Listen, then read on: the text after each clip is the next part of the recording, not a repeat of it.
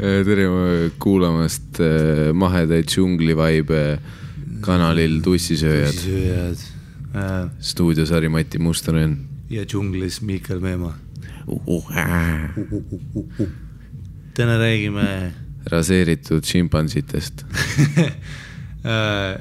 Haigetest inimestest, kes viskavad asju aknast välja ja nikuvad. Kuidas käitud olukorras, kus sa satud tänavanurgas, tupik tänavanurgas 1 versus 1 võitluses raseeritud šimpansiga? Kas jalad töötavad nagu silmad? Nagu ka jaanalinnud, kuidas tuleks läheneda teistele olevustele paaris?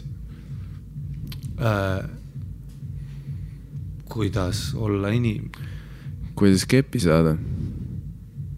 Asjad, mida me arutame, see podcast. Asjad, mis naistega juhtuvad. Me räägime väga palju asjadest, mis naistega juhtuvad. Ja. Tahate teada, mis naistega juhtub, kuulake seda podcasti. Siin on paar tussi, millele peab rest in peace peale panema. Kõik need tussid, kes on sõja saavata saanud. Aga ja. They get knocked down, they get back up again. Those pussies never get beaten down. Ja nii on Tussisööjad vibes. Tussisoojad@gmail.com. Tussisööjad Twitter, Instagram. Miikal Meemaa, Harimati Mustonen sotsiaalmeedias leitavad. Harimati Mustonen Facebooki page, kus ma panen igast keikasid ja asju ülesse. Suur aitäh Gunnar Röa, kes tegi väga nälgad klippe meie kohta. Suur aitäh kõigile kuulajatele, kes meile showdel käivad. Ja kõik, kes meiega suhtlevad, kes võtavad osa kuidagi sellest Tussisööjad experience'ist.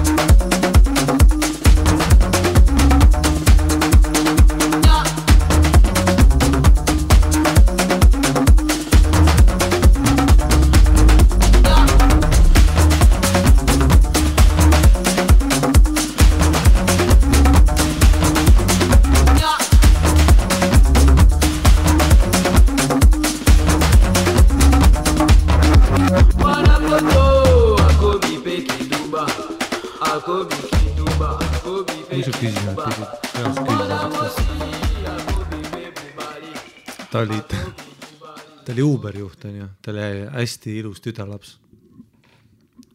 Enamus lood hakkavad nii. Ja siis ta, juba niimoodi, kui ma Uberit tellisin, mul tuli perverssus tuju peale. Tal oli mingi siuke ilus nimi ka, mingi siuke Madli-Liis või mis iganes. No tead, siuke kuidagi voolav litsi nimi. Ei, okei, ma ei tea, miks ma lihtsalt, Eesti keeles lits kõlab nii karjud, tahtsin öelda nagu bitches, vaata, nagu... Ja, sest inglise keeles, kui see bitch, vaata, kui see bad bitch, suck some dick. jah, sa oled halb lits. ja, kui eesti kees halb lits ei kõla hästi, nagu see kõlab, et süüdistad kedagi. Ja, kui ma ütleks näiteks, et et mingisugune Kätlin on äge lits on ja see kõlab nagu... Ja, isegi libu ei kõla hästi, vaata. Jaa, kahjuks mitte, aga bitch on nagu... Kätlin on nagu pull libu, on ju. Aga bitch on täpselt, bitch võib olla solvav, nagu. Aga bitch võib olla ka nagu selline empowering ja jõuduandev. Cool bitch, äge bitch. Ja, ta on ikka räige bitch. Mõnus bitch. Mahlane bitch, thick bitch. Siuke bitch, kes kõnnib lihtsalt Tartus treppidest üles nagitsad käes. Räägime sellest lähemalt. See on meie mingi taasesinev segment juba, kus me oleme tänava peal kahekesi lihtsalt kedagi põhjendamatult üle seksualiseerinud. Esimene selle segmendi lugu oli see, kui keegi jooksmas käis. Täna juhtus meiega see, et me kõndisime Tiigi tänavat pidi vist Tartu Ülikooli raamatukogust mööda, et sealt trepist alla minna Vallikraavi. Ja me olime siin trepile lähemale jõudmas juba, kui korraga tuli selline norm bitch. No see oli hea bitch. Siia päev bitch. Ja ta lihtsalt tuli, ta oli okei. Me mingi teine päev täheldasime ka seda oma stiilse viisiku vestlustes, et nagu veits nagu pencil skõrdid on ju, aga ta ei ole nagu selline päris kontorikleit on ju, või selline... Ta on siuke, tal oli siuke riietus, et tal oli valge siuke nagu töö, siuke nagu official siuke nagu coat on ju, nagu mitte mantel, aga mis see on nagu jakike või? Tagi, jah, mingisugune siuke, jah, jakk tähendab jah, mingi valge, no kontorlik on ju. Tal oli suht viisakas soeng, aga jah, see kleit on siuke, et nagu, et ta on tegelikult viisakas välja. Seelik on sõna vist või? Kas kleit on üle keha või? Kleit ikka. Seelik on siis, kui see läheb nabast nagu hakkab pihta vaata. Tal oli ikka üle terve keha see, jakk oli peale visatud. Ei olnud. Tal oli see, mis oli puusadest põlvedeni ainult ju. Okei, siis jah, mina eksin, siis on seelik. Siis on seelik või? Jaa. Täna ma tean nii hästi naiste riidesemi. Okei, sel juhul see seelik jah, see on nagu see, et noh, et suht ametlik, aga kui tuuliseks läheb nagu noh, jah, sinna. Ongi, et ta ei olnud päris see kontori, see pliats seelik, et noh, vaid see oli natuke seda mängu ka sees. Ja siis ta sõi nagitsaid. Aga see seelik oli seda klassikast pruuni värvi, me üks päev rääkisime, et sellised ümberpuusade pruunikad, asjad nad toovad selle kuradi... No siuke beežikas. Ja selline beežikas, just. Nagu autoiste. Nagu siukse kalli Mercedes iste, kus on kumerused näha, sest et varjundid tekivad. Vaata kohe, kui sellel materjalil tõuseb üks äär, siis tekib kohe see väike nagu mägi sinna kõrvale, vaata. Siuke varjund. Ja siis sa näed nagu noh, tead, kui sa näed stringe läbi sellise beeži, see on noh täiesti putsis. Pöörane. Ja, no igatahes. Ja ta sõi nagitsaid. Ja ta oli vihane. Ja, ta oli jah sitasest tujus. Ta oli näha, et ta ei ole, see ei ole see on ju nagu mingitel tünnidel.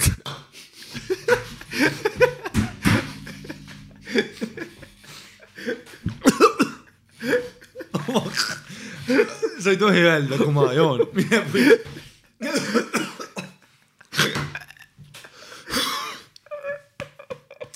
Okei, jätka.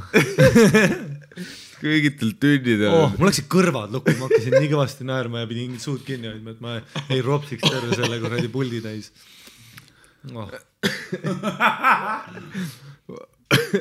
Vaat mingitel tünnidel, kui neil on päevasel ajal kõnnivad tänava peal ja neil on nagitsa karp käes, kus nad nagu, nad ei võta kahvliga neid isegi.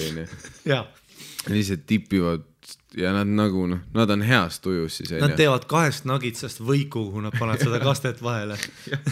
Nad teevad nagitsa mingi Oreo küpsiseid, kui tünnid, kui nad kõnnivad ja tänava peal söövad nagitsaid. Nad teevad selliseid toidukombinatsioone, nagu neil on jäätis ja nagitsad. Plus point, mida ma üritan edasi anda, on see, et nemad näevad välja, et neil on hea meel, et nad said need nagitsad. Et päev on super. Aga see pihv, ta oli vihane. Ja miks ta võttis nagitsaid? Sest ta on vihane. Ta võtab nagitsaid ainult siis, kui ta on nii munnis, et ta võib Fastersi vetsus kellegi türa imeda ja siis, kui ta on väga vihane. nagu tal oli see, tema suhtumine just enne, kui ta Fast Assassin'isse astus, oli see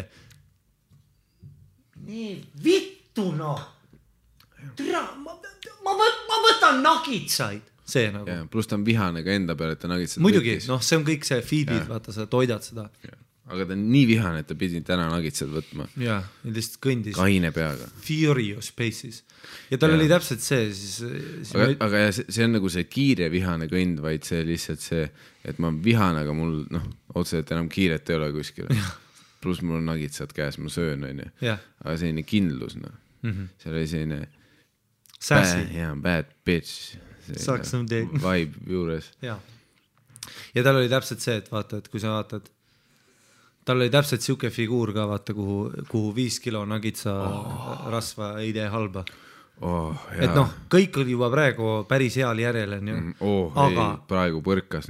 Ja, aga see 5 kilo lisaks ainult veel. Ja need vihased nagitsad sinna otsa. See on väga unikaalne koht, kus naisena olla, vaata. Sest et mehel ei ole ühtegi stsenaariumit, kus sa ütleksid, et 5 kilo teeks head. On ju? 5 kilo nagitsaid või? Ja, ei teeks head. Jah.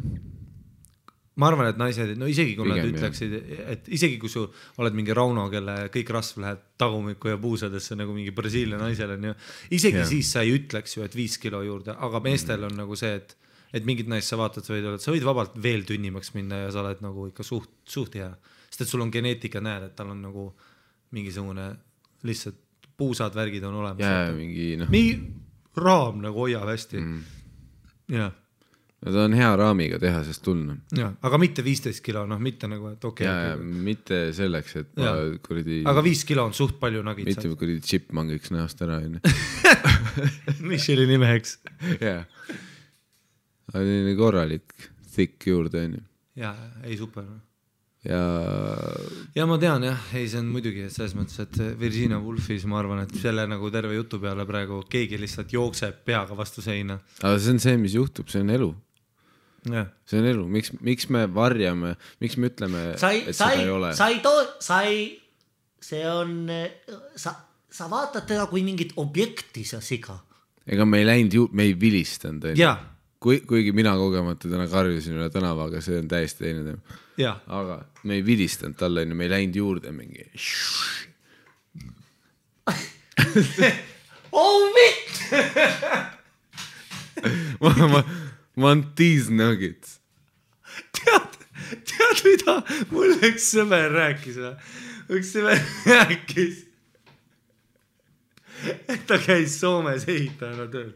Ja siis ta töötas teiste eestlastega tellingute peal, on ju, suve õhtul. Et rääkis, et see on siuke töö, kui sa tellingus oled, sa oled pool deliirumis, on ju, sest et sa oled 8 tundi vahetuses päikse käes.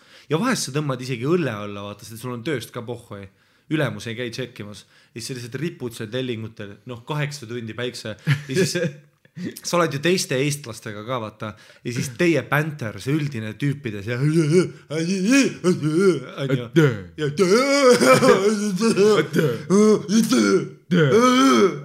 on ju, see läheb nagu aina hullemaks, kuni mingi hetk nad hakkasid muidugi mingi hetk, pärdikutel tellingutel koos lähevad lihtsalt aina nagu hullemaks ära, siis ta ütles, et mingi hetk ta oli tellingul tööl, kuni üks tüüp teha pea kohalt karjus mingile naisele, kellel oli väike Jussi, mingi laps oli kõrval Helsingi tänavatel. Karjus. Kas ma su vittu söön vä?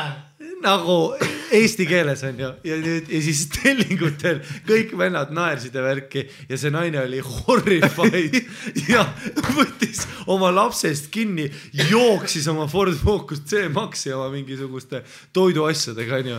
Nagu kujutate selle lapse pilgust vaata, et need on eestlased mingi tellingutel vennad särkideta lihtsalt karjumas. Et sa arvad, et soome keeles sa ei saa aru, kas ma su vittu võin süüa või? Sellest saab kohe aru ka ju. Üliagro lihtsalt. Pole ime, et kuradi vidun virolaised nad vihkavad seal. See on mul lemmik tegelikult mõelda selle peale, kuidas hommikul tullakse kokku, kõik on tsiviliseeritud, on ju. Vaikselt hakkab hommikupäike tõusma järjest rohkem kõrbed, Jaa. siis kui see lõunapäike tuleb sellest hetkest, lihtsalt vaatad eemal tellikute peal, mingid tüübid ronivad lihtsalt ringi. jaa, sa lähed ju täiesti. Igatahes, mis me öelda tahame, on see, et me oleme pärdikud inimestena, on ju. Mina ja Miikal lihtsalt kontrollime seda, kuna see on... Jah, meie lihtsalt, on ju, aga me oleme see sama pärdik. Me registreerisime selle, aga ega me ei stare down'inud teda mingi, me ei kõndinud vastu ja vaatanud otse, hoidnud silmkontakt. Jaa, söö seda fucking nuggetsit. Jaa. Aga lihtsalt me mõtlesime selle peale ja nüüd me oleme ausad sellest ja me rääkisime tegelikult kohe siis, kui ta mööda kõndis ka sellest, aga pluss vaata, see on alati super, kui on juba selline pihv, vaata, ta oli toonuses, ta oli eluterve, ta oli oma selles parimas oma piigis oli praegu, on ju. Ja, see on just see hetk nagu tema keha füüsiline piik on praegu käes. Ja tema järgmised 12 aastat on see aeg, kus sa peaksid selle nagu, see marineering on just valmis saanud. Ja sul on nüüd see 12 aastat akent, see marineering välja võtta. Kasutamisperioodina. Ja. Ja... Ei, hiljem sa sööd nii seda, noh. Sul on see olemas, aga praegu on see hetk, noh. Mingi nagu lihaga on sul mingi 15 minutit akent. Ja praegu on piik, praegu on parim. Ja just sai nagu. Avokaado on valmis, ja avokaado on päeva valmis. Ja. Avokaado on sekundi pärast putsis juba. aga see on see konks juures, see, et kus keegi ongi nii vihane. Aga samas, mitte, ta ei olnud vaat see hüsteeriline, ma olen segane vihane, et mul on panda nägu, kuradi meiki voolab, ma nutan ja karjun, ja mul pitsa käes. See on nagu, too ei ole... Mida sa näed ka nädalavahetuses hommikuti? Mis on okei, ma saan sellest aru täiesti, emotsioonid, aga too ei ole see atraktiivne see. See oli see nagitsakarp käes, aga et ta hoiab seda viha nagu, vihaselt. Mitte isegi see kurb vihane, vaid lihtsalt toores viha, aga selline sassy bad bitch viha, kus tal on nagitsad käes ja ta kõnnib nagu väga sellise kindlameelse sammuga, aga mis on selline võrdlemisi normaalkiirusel. Ja siis tegelikult mõtlena. Kui ta selle viha saaks välja valada su türa peale. Ja, nagu... Sest kui sul oleks võimalus sellel hetkel temaga keppida või kuidagi see... Just see, kui ta võtab oma nagitsate... See emotsioon kuidagi pöörata kepiks, see oleks lihtsalt... Jesus Christ. Viskab oma nagitsad kortermajast brükkerisse, lakub oma sõrmed ära ja tuleb korterisse sisse ja sa tunned ära selle. Ja tuleb nagitsatega koos korterisse. Ja viskab need lauale. Ta eelmängu ajal veel sööb mõned. Ja. Super. Ja siis ta valab kõik selle sinu peale välja lihtsalt. See on tervislik. Ja. Seda peaks rohkem tegema, kui see karjuma ta teeb seda, kus ta surub su türa endale niimoodi urku vaata, kus ta võtab sinu kannikatest kinni. Nagu lihtsalt. Ja hoiab nagu, hoiab see 40 sekundit kauem kui muidu. Sa oled nagu, et... Nagu ta ise üritaks lämmatada ennast. Ja, kas sa oled Ripley's Believe It or Not'is järsku või nagu, mis siin toimub? Sest, et ta vihkab ennast läbi nende nagitsete ja läbi sinu riista. Ja ta on vihane. Ja ta ei ütle mingi, et proovi midagi uut, ta ütleb lihtsalt kepi perse. Sa ei ole kunagi kuulnud seda rääkima. See on nagu Jesus Christ. Mul see tunne, et mingist hetkest lugu hakkas tohutult eskaleeruma. Aga see on järjekordselt hea testament sellest, kuidas mehe mõistus töötab, on ju. Te mõtlete, okei, kui hull see olla saab. Põhimõtteliselt võtame kokku, mis juhtus täna. Me kõndisime sekundiks, kõndis mingi pihv meist mööda. Võimalik, et tal sööb iga päev nagitseid, me ei kujuta tema ette kohta, me ei tea tegelikult midagi tema kohta. Ta kõndis mööda ja me mõtlesime just välja mingi 10-mindise loo temast ja me korraga on meie püksid maas ja me pole pihku ka juba. Ja me nägime teda mingi 2 sekundit. Jah, aga sellest piisas. Ja, ta ei pannud tähelegi, et me mööda kõndisime. Ta ei näinudki meid. Ja nüüd te teate, milline... Perversus on 24/7. Ja me peame seda kaasas kandma. Kogu aeg. Ja te ei kujuta ette, kui piltlikud ja fantaasiarohked need mõtted on. Muidu anna meestele mingi üllatus, anna idee, on ju, et see, et sina pead korraldama sünnipäeva või midagi. Suuda sittagi välja mõelda. 0 fantaasiat. me näeme korraks ühte Biffi kuradi nagitsatega, meil jooksis elu temaga silme eest läbi. Jaa. 500 kepi stsenaariumit. Jaa, kus ta on kuradi upakil ja sa kallad livestit ta sita auku. 7 erinevat timeline'i, kus ta tuleb vihaselt uksest sisse ja kuidas need kõik minna saavad. Jaa. Oh my god. Ja kõik detailid, ma nägin isegi, mis öökapi peal oli. Jaa. Kuidas, milline tekk, milline lina. Mul kõik täis pilt ees. Kas ütled, et korralda enda sünnipäev, mis asja? Jah. Mina ei tea, kohtne. Ja see sitt on ka uue kaasas. Hästi putsin, nüüd sa oled mind kiima. Putsin. Ma ei tahtnud. Ma arvasin, et see kevadine jooksmine jäi meie viimaseks. Kui see kepitahe oleks, kui selline mehelik testosteroon munni omamine oleks suguhaigus, siis see oleks üks kõige rängematest, on ju. Sest et see lihtsalt muudab su maailma. Sa muutud mingiks kuradi perverdiks, on ju. Lihtsalt mingi...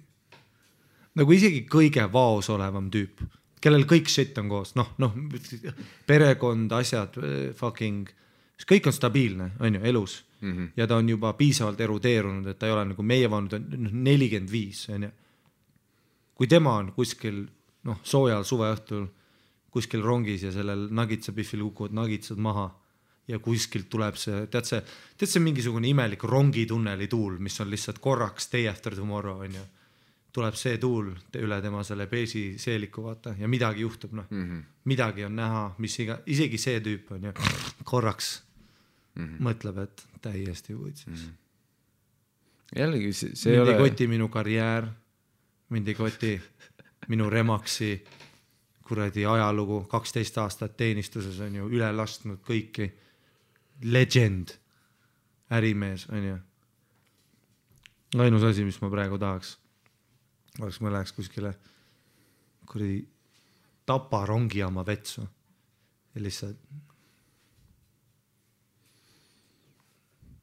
vihkaks kepiks 11. Sest et sa tead, et kuskil universumis on sellised asjad võimalik, on ju. Aga sellised asju on juhtunud. Ma arvan, et täits klausel siin lõpus juures on, et see, et nagu me rääkisime, on ju samamoodi, nagu meil tekivad need mõtted, siis me ei ole 8 tundi päikse käest tellingutel olnud, ehk me ei ole selles positsioonis, kus me karjume seda, on ju. Me ei ole täiesti ahvistunud veel. Ja. Aga jällegi, vaat kuigi need võivad osade naiste jaoks kõlada nagu mis iganes, mingi vägistamisvaibiga mõtted või midagi, siis tegelikult, mis tuleb aru saada, on see, et terves selles, kui sa enda peas neid stsenaariumeid välja mõtled, sa ei ole kunagi nagu see, et ma lihtsalt lähen ja kuradi vägistan teda ju, see on alati sinu peas on sul see, et sul on mingi nõusolek olemas ja tema tahab sind tegelikult. No muidugi. Jah, et me oleme samas oma peas ikkagi romantikud ja konsent ja nõusolek on kõik olemas. Jaa. Plus, päris elus, kui tuleks mingi rongijaama pihv, tuleks minu juurde, haaraks mu türa, vaata, isegi kui ma mõtlesin sellele 7 korda, kui me rongis passis. Ja, plus nad tegelikult enamus ajast, kui sa mõtled... Ma emataks ära.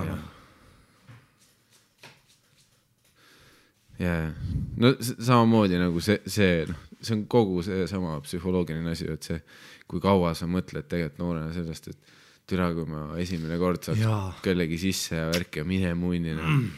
Ja siis, kui esimest korda juhtub, siis lihtsalt su pea halvab sind, sest sa oled liiga palju seda ette mõelnud. Ja samamoodi olekski, et kui see nagitsatega pihv oleks lambist meile otsa vaatanud, kuradi, ma ei tea, seeliku üles tõmbanud. Ja toppinud ühte nagitsat kurku endale. Ja siis öelnud, et tulge meie järele, siis me ei salvestaks seda episoodi praegu. Ja. Teeks mingi nagitsa beebisid seal, 3 Ma ei tea tegelikult, kuhu ma tahtsin jõuda praegu selle kaitsekõnega. See ei peaks kohtus väga hästi vastu. Ärgi kunagi laske mul ennast kaitsta. Palun ei. Ma mingi dokumendi tegema selle kohta, et mul on kindlalt vaja mingit advokaati. Sul on kindlalt vaja tüüpi, kes nagu mõtleb läbi mingi asja enne, kui ta alustab rääkimist. Ja, mitte see... klassikaline Michael Scott, kus ma vahepeal teen suu lahti ja siis ma lihtsalt vaatan, kuhu see läheb. Ja. Aga jah, juunikuu algus on ikka see kuradi kevade hõng sees, ma ei tea, see lõpeb tegelikult võib-olla oktoobris, on ju. oktoobris tulevad mantlid selga ja siis see libido langus, mis toimub oktoober kuni detsember, on drastiline. Nojah, sest vaata, drastiline. Ta on tegelikult see periood, kus rohkem inimesi tahab mingi suhtesse ka minna, sest nad tahavadki niisama kuskil olla. Jaa, soojas istuda. Nad ei suuda seda suvist, seda tagajamismängu teha, sest nende libido ei ole siis nii kõrgel. Ja suvel sa ei taha snaglida, sa tahad otsida. Ja suvel sa ei taha tiive peal olla, sa tahad lihtsalt kuradi higistada ja genitaalia meres supelda. Ja, et ma ajan siin mingi rannapiires taga ja siis sa komistad ja ujume poini ja võtame seal riided seljas. Ja kõik see vaata. Aga talvel on nagu see, et ära hakka. Paneme teki peal. Aga lähme, ei, mul on küll. Snagi all ära. Mul on küll. Lähme lahku, mul on küll. Me peame lihtsalt nagu pingviinid koos olema. Ja. Mingis igaveses lusikas. Kevadel raudselt, kui teha statistikas, ma julgeks pakkuda, et kevadel ja suvel on significantly more breakups kui sügisel talle raudselt on ja pluss väljakolimine ka. Nahku see oktoober, november, kui lahku lähed. Üürihinnad laes, oma place, kolimine. Küttearved, külm. Kolimine. Vahepeal tahad öösel, et soojem oleks. Ja, aga kevadel on just see, et fuck this. Ja. Äkki magan pargis. Talvel on nagu see, et põllus nagu ära hakanud. Sest ole vait ja ole vait. Vittu külm on putsi. Me ei tülitse. Vittu, mul on naine karjub, mul on varbad välja, vaata see on põhiasi. Mul on varbad väljas. Vittu külm. Tõmba alla siis. Tule vittu teki alla. Taun tere. Ja ripu kuskil voodi keskosas. Vait ole. Ma ei ole enam ammu õnne. Ole vait! Aga ma tahaks... Vittu külm on. No. Jah. Et siis hea on, jah. Mis me rääkisime? Tartust. Oota, enne kui üldse see Biffi jutt hakkas pihta, vaata, ma rääkisin hoopis midagi. Või sa rääkisid midagi? No, üks kahest rääkis midagi. Ja... Ma ei mäleta mitte midagi, mida ma olen rääkinud. Kõik need tunnid. Oota, mis me rääkisime enam, päriselt? Mul ei tule meelde praegu. Mul ka ei tule. Okei, mingi asi oli. Meil käis Vene kultuurikeskuses viskas üks meie tussisööta armee demograafiku vanemast otsast viskas keegi meile käppa, mida ei lahe näha. Ja viskas näpud üles, ütles tussisööta armee. Ta oli peas juba natuke halli, aga tundus, et ta läheb elus hästi.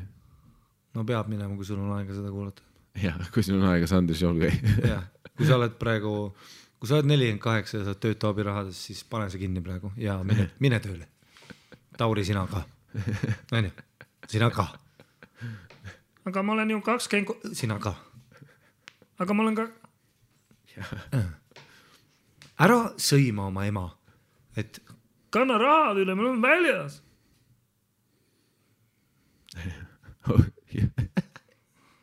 Joo, mamps tee ülekas. Jah.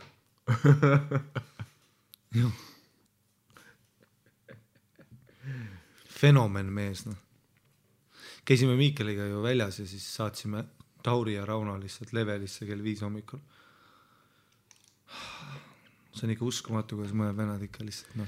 Ma küsisin ka Rauno käest, vaata, et kauaks te jäite sinna. Mis ta ütles? Mul oli Rauno ütles midagi sellest stiilis, et ei, no me ikka natuke olime seal. See tähendab, et turvad viskasid välja sind. Ja tõeliselt kinni panemised. Ja, see oli 7:45. Sest me mõtlesime, et noh, päike oli väljas, me mõtlesime, et meie jalutame nüüd koju, on ju. Ja. Ja nad oli, ei, levelisse edasi. Me mõtlesime, nopp. Ei, Tauri tuli ju, et level on 7 ja lahti. Ja siis, kus Tauri korraks, et ma lähen üksi ja ta hakkas juba minema. Ja siis Rauno vaatas korraks, te lähete koju. Ja siis ta läks ka Tauriga sinna katakombidesse.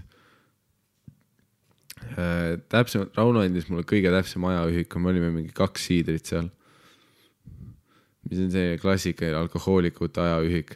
Sa ütle mulle, mitu minutit olite või kas oli tund või 2. sa ütled, et olite 2 siidrit. jah. Mina ei tea, kaua 2 siidrit on kell 5 hommikul. Ja kui eelarvega on kitsas, siis sa ütled, et ma 3 kusekat. Google ei konverdi minu jaoks 2 siidrit minutitesse, kui ma proovin praegu. 2 cider 2 minutes. jah. Nad on nagu, see ei ole ajaühik. Isegi Stephen Hawking ütleb, what the fuck.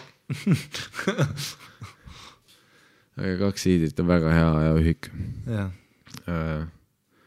Too õhtu me olime ikka, meie olime mingi 5 šotti ja 2 õlut väljas. Mis on täpsemalt siis mingi 6 tundi. See oli metsik.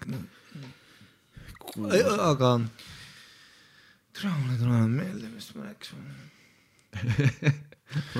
Me rääkisime sellest, kuidas haiged inimesed käpivad, vaata. Oh my god. Ja.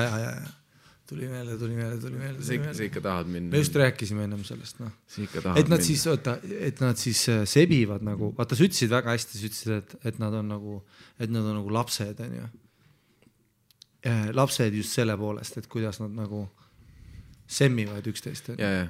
No, sest mingis mõttes on mentaalne või vaimne see olukord nagu sarnane, et noh, nad mõtlevad veits nagu mingi põhikooli ealised lapsed, on ju. Sellepärast on ka neil paberid, on ju. Sest nad mõtlevad nagu põhikooli ealised lapsed. Mul oli üks sõber, kes oli kunagi hullumajas, kuna ta üritas ennast ära tappa. Ta ei üritanud ennast päriselt ära tappa. Mis ta tegi, oli see, et ta tahtis sõjaväest ära saada. Ja siis ta läks kõige kindlamal ära tappa. Ja siis ta no bullshit, ta läks sõjaväkke, ta oli seal mingi 6 aega vist, mingisugune värk oli, aga tal mingi selg valutas ja ta lihtsalt tahtis ära saada, on ju. Ja siis ta luges, et kui ta nagu luges mingisuguste tablettide kohta, kas mingisugused eriti tugevad valuvaigistid, ma ei mäleta, see oli kohe peale keskat, kui ta seda tegi, on ju. Ja siis ta rääkis mulle, et aga ta rääkis juba enne, mida seda plaani. Ja ma legit ei arvanud, et ta teeb. Ta oli üks mu keskajal üks väga hea sõber, siis natuke aega me ei suhelnud, et ma ei teadnud, vaata, kas see on nagu, keskajal ta oli siuke troll vend, vaata, siis ma nagu ei, come on, kui keegi ütleb sulle, et kuule, kui ma ütlen sulle, jou mees, et noh, praegu on jama, ma lugesin ühte artiklit, et kui ma söön sitaks palju, siis see ainevahetus aeglustub ja see ei tule mingi kui ma söön nüüd, ma ei tea, 7500 milligrammi paratsetamooli, siis see on nagu põhimõtteliselt letaalne doos, aga mitte päris. Chill või? See oleks mingi, okei, davai, Jari-Mati. Aga sa ei mõtleks, et ma nüüd homme olengi lihtsalt see vend on ju. Siis ta tegi seda, sest ma mäletan, kui ta rääkis mulle seda. Ja siis pidi minema, siis talle öeldi, ja ta läks sinna siis valve, nagu ma õigesti aru sain, valve laua juurde, seal kohas, kus ta siis ööbis, seal sõjaväe kasarmus, kus iganes on ju, läks sinna valve laua juurde, ütles, et ma just neelasin kõik need tabletid, näitas mingit pakki, et noh, mis me nüüd teeme, ja siis seal oli mingi hullpänik, vaata, mingi oh my god, ja siis teda mingi pumbati kuradi magu või mis iganes seal lehti, midagi päris tõsist, aga siis tuli mingi vend sisse ja ütles, kuule, sa ei ole esimene, kes siin üritab midagi, enne. Ja siis ta ütles, et sul on 2 varianti. Kui sa nüüd päriselt. Ja siis ta ütles ka, et nii läks, kuidas see mingisugune vanem ohvitser või kes iganes see tuleb, ütles midagi eriti karmi, et kui sa nüüd päriselt oled siuke kuradi loobuja vend on ju, ehk siis nagu suitsiid ja mulle meeldib see, et mõtle, kui mu sõber oleks päriselt olnud peas suitsiid ja mitte mingi retakas, kes proovib plaanida, mida ta üritas on ju, aga mõtle, kui ta oleks päriselt tahaks sellest ära tappa ja su esimene kontakt, kui sa üles ärkad kliinikus on mingi vend, kes ütleb sulle, kui sa nüüd päriselt nagu loobuja oled, on ju, siis sa pead minema sinna psühhiaatra kliinikusse. 3 nädalat oled saad sõjaväest ära. Aga kui sinna ei lähe, siis tuled otse tagasi. Talle öeldi niimoodi, et tuled otse tagasi, võtta, kui sinna ei lähe. Siis ta oli mingi fuck it, ma lähen siis sinna. Ja ta pidi olema nagu valve osas siis, kus on 27 valve. Ehk siis seal, kus on kõik putsis vennad ka veel. Ja siis ta rääkis, et seal oli lihtsalt üks vend, kes öössiti käis, orgunnis inimeste sokke. On ju? Lihtsalt öössiti käis ringi.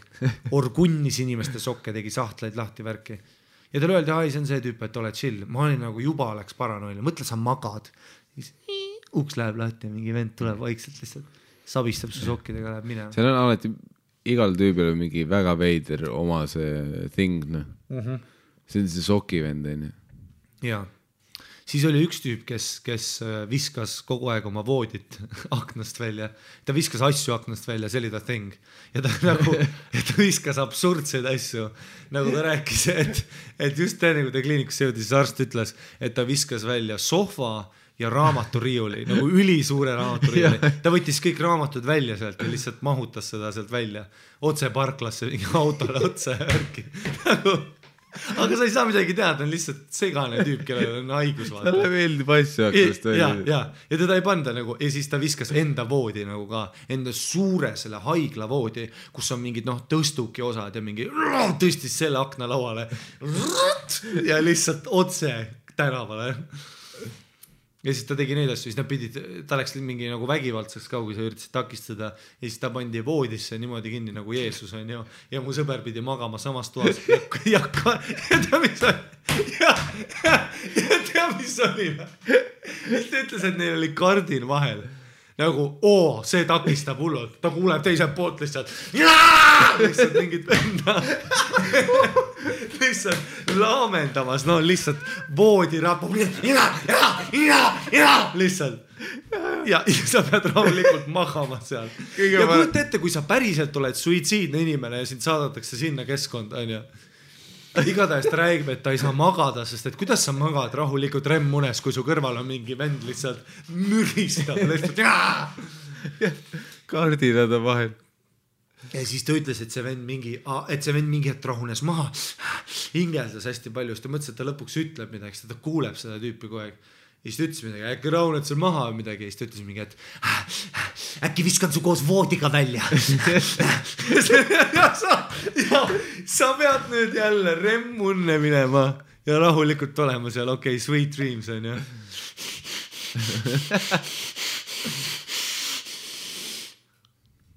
igatahes ja siis ta ütles, et ja siis seal samal korrusel oli mingisugune Biff ja mingisugune tüüp, on ju, ja Biff oli siis nagu legit nümfomaan, on ju, mingi hampis seal voodeid asju, mingisugune, rääkis, et ükskord kõndis mööda, kõndis koridorist mööda, vaata, kuuleb mingid ääli, on ju, ja siis mulle meeldib, kuidas sinu heliefektidega on terve hullar täis tüüpe, kes on nagu, isegi Biff, kes on nümfomaan, mingi 40 kilone, meeter 50 ja siis ta vaatab ja siis öösel on terve tuba 8 inimest kardinatud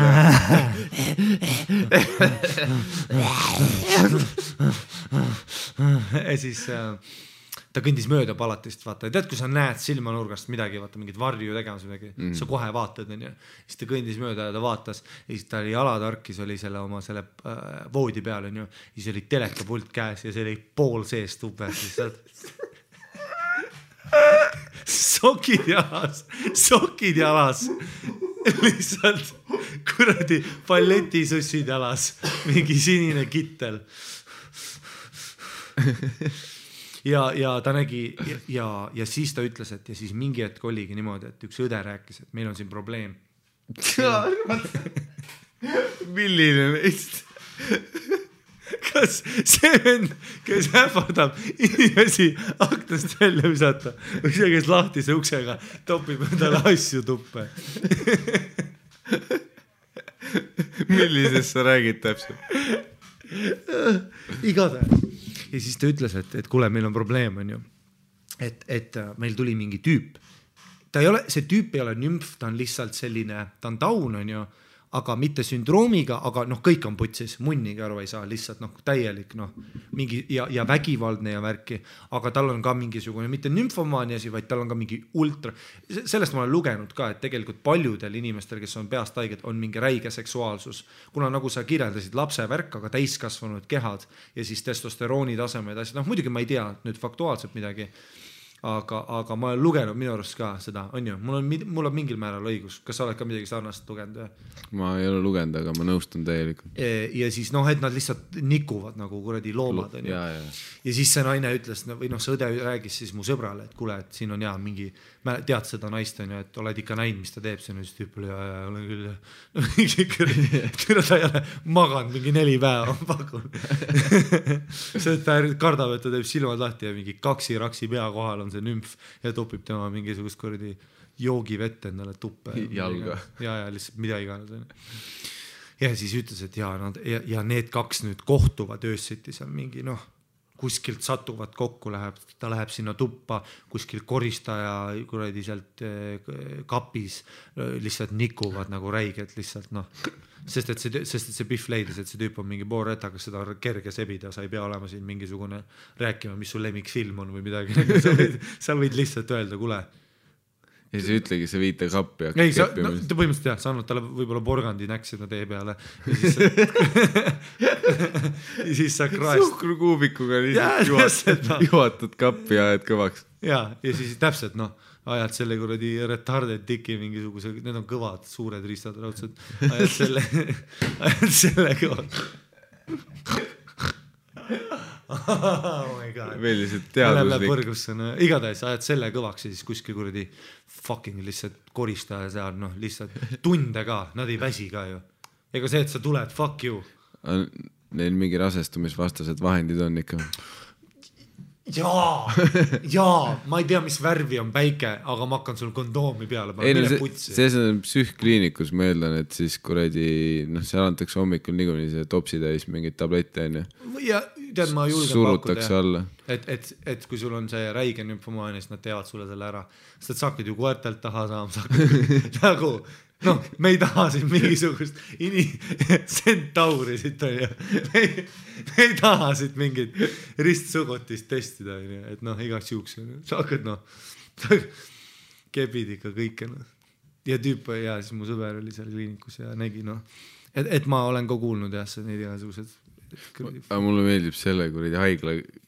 see kirjeldus ikka, see veits kõlavad nagu mingi X-menis on alati olnud see, et mingi kool või haigla on täpselt, kus nad on mingi palatites kinni ja siis kui nad vahetunnil kokku saavad, siis on see, et mis sinu võimed on aga vaata X-menis mingi ma kuradi tulistan lasereid ja ma tuleb kätest jääpurika ja siis need on ma nikun 7 tundi see, mis su võimed on ja siis ta samal lööb teleka pulti vittu ja siis see teine ütleb, okei, ma viskan rahvast asju jaa ja siis kolmas tüüp on mulle välja sokid sokivend tundub selline kollum, kes ütleb, et talle meeldivad sokid ja siis ta 4 käpukil jookseb minema jälle kuskil ja iga kord, kui sa näed teda, siis ta on see sokid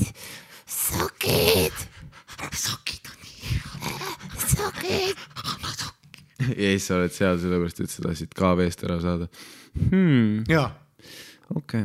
Ja mõtle. Ja ma mõtlesin terve aeg, kui ta rääkis igast neid lugusid, ma mõtlesin, aga mõtle, kui sa oled päriselt nagu piiri peal ja sa pead sinna keskkonda minema. Ja kui sul on muidu kõik korras, aga sa oled lihtsalt suitsiidne. Ja. Ehk siis sa vaatad ringi ja see peaks andma põhjust elada või? Ja. Sa võib-olla hakkad nikkuma seda nümfot lihtsalt all day, Siis ma küsisin sõbralt ka, et okei, aga come on. Okei, ma saan aru, sa kendisid mööda, issand jumal, mida ta tegi. Aga sa oled 3 nädalat kinni. Siis ta ütles, et millal tuli nagu see esimene, ütles mingi reeder. Esmaspäev läks reeder, oli juba see, et mõtles, et okei, tegelikult nädalavahetust patsiendid jaotatakse laiali, sest et paljud lähevad koju ära oma mingisugune hoolde või neil on linnaruad asjad. See on mu lemmik lihtsalt see tüüp nädal aega on rihmadega kinni, et kuradi ei saaks voodit välja visata siis nädalavahetuseks. Toomas tuli see esmaspäeval taga. Ei põhimõtteliselt niimoodi ongi mõndadega.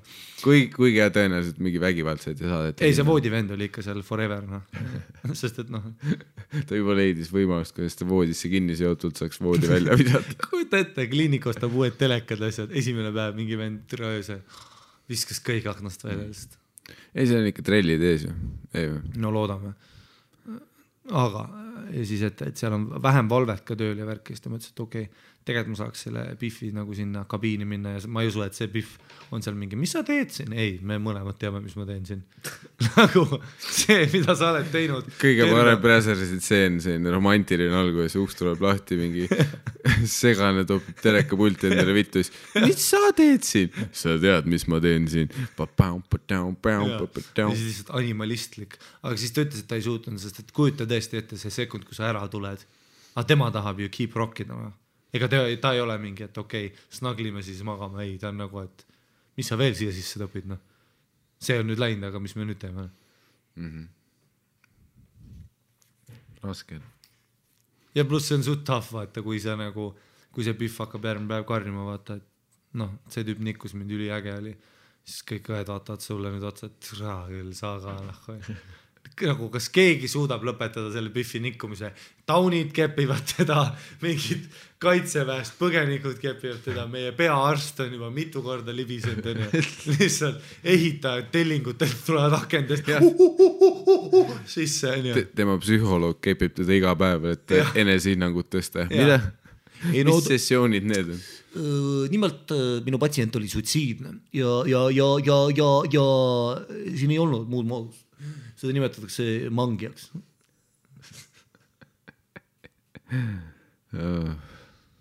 Ja.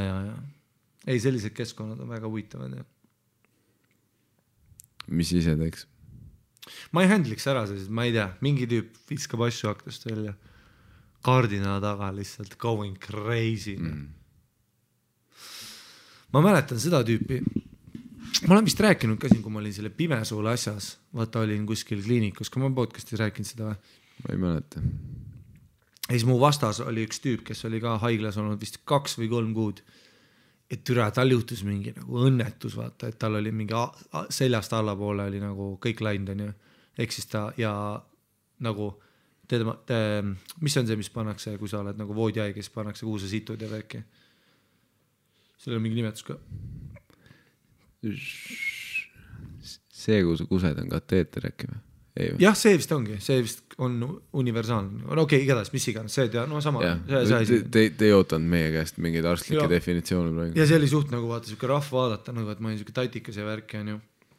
Ja siis see tüüp oli, aga ta oli oma chill vend, me rääkisime juttu ja värki. Ma aitsin tal reidile laadida veel mobiilaega. Läksin, tal siis oli reidi boonuspunktud, aga ta pidi laadima arvutist neid, aga arvutiruumida ei saanud minna. Ja sest prioriteedid. Ja siis ma laadisin talle mingi sitaks türa. Ta ostis mingi 4000 solli või midagi. Aga mis ta tegi nendega? Ainult reidis päevad läbi. Ja ta rääkis igast Pihvist, no reidist oli kõiki hinnanud, ta täiega saadab solle värke, täiega lihtsalt kõiki chatroomid, telefoniga, kõik hullud ja siis kõik värgid. Ja siis tal oli niimoodi, et öösel, kui hakkasid tuled põlema vastas kortermajas, ta teadis kõik, kus inimesed on, mis teavad. Seal oli üks tüdruk, kes oli mingisugune rõdu peal oli talle lehvitanud või midagi, siis ta oli lihtsalt mingi täiesti puit, siis ma vaatan seda Pihvi. Ja siis teisel öösel ta hakkas mulle lihtsalt öösel sa seda õde oled vaadanud. Ma mingi, mis õde?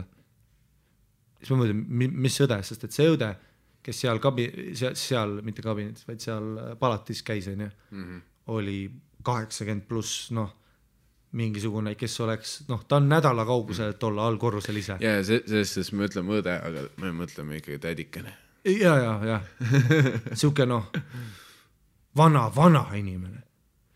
Ja ma mõtlen, ei mõtle see, mis seda ta mõtleb. Siis ta ütleb, Ženja, ma olen mingi, nagu meie palati Ženja või? Siis ta ütleb, et ja, ma olen talle juba siin tead paar korda, olen paari kirjakest kirjutanud ja värki. Ja siis ta näitab mulle saadab mulle ühe kirja, saadab mulle ühe kirja. Siis ma loen seda kirja, mis ta tahtis selle naisele saata ja see oli lihtsalt mingi, et mingi lihtsalt, et ma anun sind, et ma olen siin, tule lihtsalt öösel siia sisse ja kuradi istu mulle näkku ja mingid, sellised asju oli, vaata, ma olin täiesti mingi, mida vittu siin toimub. Oota, aga see oli tüüp, kes oli kaotanud keha alt poolt vööda? Ja. Nagu midagi oli juhtunud. Lihtsalt halvatus või amputeeritud? Ei, halvatus ikka. Halvatus, jah. Ei, seal amputeeritud midagi. Mingi, jumal teab, mingi selgrool üli mingi asi. Alaseljaga mingi kuskil posti otsa kukk. Tal oli mingi tõsine autoõnnetus, tõsine mingi värk. Ja ta oli siuke, mina olin 14, ta oli äkki siuke 28 või midagi sellist. See on siit variant. Ja ta oli seal olnud mitu kuud, aga ennem seda ta oli ka veel, et see on mitu aastat olnud, aga seal just kohas on ta olnud mitu kuud, siis 2-3 kuud. Ja siis, see algus oli kurb ja värki, aga samas nagu ma ei tea, ta aga tead, see on siuke asi, et selles keskkonnas olla nagu, see oli näha, et seal on nagu mentaalselt ka midagi juhtunud, vaata. Kus ta oli lihtsalt nagu, vajad suhtlust ja värki, vaata, ta rääkis nagu, ta rääkis öösest hommikuni minuga. Kõik haiglad on tegelikult rusuvad ju. Mõtle, kui sa pead nädal aega haiglas olema. pidžaamas kuskil. ma olin 2 ööd ja see oli ja isegi see öö pead olema, sa juba tripina, aga mõtled mingi nädal, kuud. aastaid, noh. sa lähedki seal kuradi segaseks ära. ja see, just see perverssus, vaata temas, noh, ta on ikka mees, vaata. ja. aga kas tal oli see okay, ma ei tea, kuidas sa peaks seda vastust teha, aga ma küsin seda ikka. Kas tal oli munn või? Ei, ma mõtlen seda, et noh, tihti on see, et kui sul on nagu altpoolt vööd halvatus, siis munn ka ei tööta. Aga osadel on see, et neil nagu jalad enam ei tööta, aga munnini töötab. Üli õige küsimus, sest kohe, kui see kirjade siia läks, on ju, ma andsin selle kirja tagasi ja siis ma mäletan, oli siuke vaikus. Kas oli otsas peale seda kirja või mitte, ma ei mäleta, aga oli siuke pikk vaikus, mul oli nii palju küsimusi järsku. Ja siis tal oli see, et noh, ta nägi mind vaikuses kuidagi, siis ta ütles, no küsi. Ja siis ma olin mingi, mida ma küsin? No küsi, mis sa tahad küsida? Sest et vaata, ta on juba selles olukorras nii palju olnud, kus ta on ennast avanud inimestele, kus ta tunneb, millal inimestel tekib see creepy hetk, vaata ta juba tunnetab seda. Ja siis ma ütlesin, et okei. Siis ma esimene küsimus oli, kuidas sital käid, et ma situngi siin ja samasse, vaata. Siin on mingi värk olemas, on ju. See veed, kes su kõrval magab, kuidas see sital on, ei, ma situngi siia ja siis seda, okei. No lapse küsimus, no. Ja siis... Ei, loogiline ka, ja siis noori. Et Xenia teebki seda, vaata, ja see mulle just meeldibki, vaata, siis ma olin, see on nagu see värk ka veel, vaata. Mitte ainult see, et Xenia on rõve kuradi vana mutt, aga see on see, et ta hoolitseb ka su eest, vaata. Kuigi tõenäoliselt, äkki seal on mingi see seos, et kui sa juba voodisse situd, siis tõenäoliselt munn ka ei tööta. Ja siis minu järgmine küsimus, võib-olla 3. küsimus, mis iganes, aga mäletan, see oli üks esimese asju, aga ma ei tahtnud kohe küsida. Ma nagu easintuisin, ma küsisin enne, et mis šokolaad sulle meeldib ja neid asju. Ja järjekord. Küsimus number 1, vabandust, küsimus number 1, kuidas situd? Okei. Mis šokolaad sulle muidu meeldib? Okei. Aga see munn läheb ka. Ja siis ma küsisin, et aga kuidas, ma küsisin niimoodi, ma mäletan kuidagi niimoodi nagu sellise kuidagi graatsilise ja see oli veel niimoodi, ma läksin ise vetsu ja ümber nuka küsisin, vaata. Läksin sinna vetsu ja ütlesin, aga kuidas sa muidu nagu su munniga on või midagi sellist küsin, nagu üritasin hulle tough guy, vaata. Kuna ta oli ka siuke, siuke küsi siis, ta oli ka sellise suhtumisega tüüp.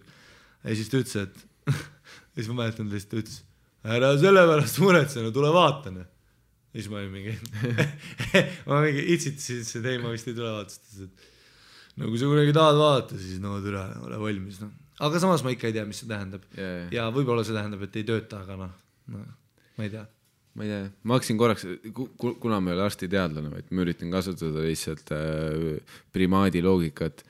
Ja siis, nagu minu jaoks on veits see, et kui sul tõenäoliselt on see, et jalad ei tööta, aga munn töötab, siis tõenäoliselt sa ise sital ka käia, kuidagi kätega lohistad kohale ja siis või see, et sul on kontroll oma sulgur üle, jah. Aga siis kui sul seda ka ei ole. Jah, aga mul tunne, et kui see munn kavaks ei lähe, siis tõenäoliselt su sulgur ka ei ole sinu kontrollida. See on mingi piiri. Aga see ei naljaks, see on mingi meeste küsimus, vaata. Naistel oleks mingi see, et mis temaga juhtus, autoõnnetus või? Ta ei kõnni enam. Okei. Nagu mingi Liisa ei küsiks tagant esimene. Aga vitt märjaks läheb.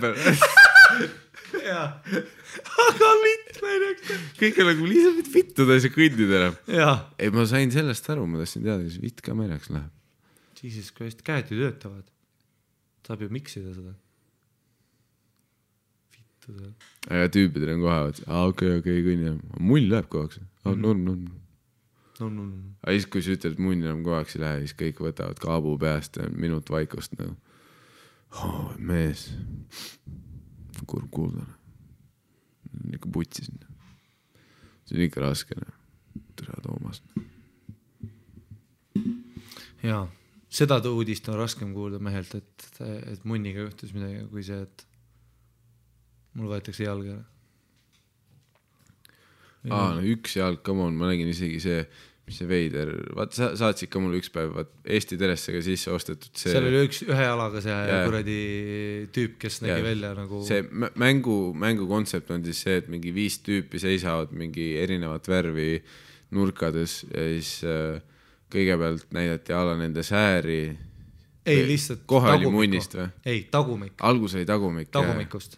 ja näeb põhimõtteliselt see, et sa ei näe nägu ega ülakeha ja siis tüübid seisavad taga ilma püksteta. 6 tüüpi tagumikuga, on ju, et see vaata, tead siuke nagu Star Treki uks, mis tuleb nagu poole peale. Esimene round munn ei olnud või? Ei, see hakkas persest ikka. Teine round ei olnud perse või? Okei, tead, noh, ma olen ühte osa elust näinud, aga igatahes üks nendest tuleb ja siis sa hääletad ühe välja, siis tuleb järgmine voor. Mingi pihv on, kõnnib seal ringi ja siis vaatab neid munne lähedalt. Perse või munn, veel üks välja, siis on juba 4 või noh, mis iganes 3 on ja. Ei, vist oligi 3 ja siis tuleb ülakeha, pumm, ja nüüd ongi 2 ja siis tuleb nägu välja. Ei, kõigepealt peale ülakeha tuli mingi rääkimisvoor ka. Jaa, õigus, jah. Ja siis nägu oli alles siis, kui mingi full oli. Nägu tuli sellest, kui tal on 2 viimast valitud, on ju. Ja kui tal on 2 viimast valitud, siis ta peab ise ka paljaks võtma ennast. Jah, täpselt. Ja siis nad on kõik 3 paljalt ja siis ta teeb valiku. Jah. Kirjelduse järgi kõlab juba nagu... Väga ebamugav saada, mida vaadata, sest et teoreetiliselt pool saates sa vaatad munni. Stuudio ja külm. Jah. Ei, see on vastupidised osad ka olnud, et mees naistega ja mingid biseksuaalsed, need olid ka. Jaa, seda ma nägin ka. Kus oli nagu, miks tuur oli sul valida. Ja. Aga igatahes seal põhises saates oli see tüüp, kes oli, noh, sa vaatasid, mu esimene mõte oli see, et ta on mingi sõjaväeveteran, aga pärast oli välja, et ta ei ole mingi sõjaveteran. Temal oli selline asi, et tema säärelihas tekkis mingisugune tromb, kuna ta säärelihased reiged suured, surusid kokku mingi veeni ja seda pidi amputeerima, on ju. Ja saad aru, minu vasak säärelihas, on ju, näe, mul on siia tekkinud mingisugune asi, on ju, ja mul on räigelt suured säärelihased, on ju. Sa tead, et mul on suured, on ju, siuksed kurdi mahlakad, on ju. Yeah.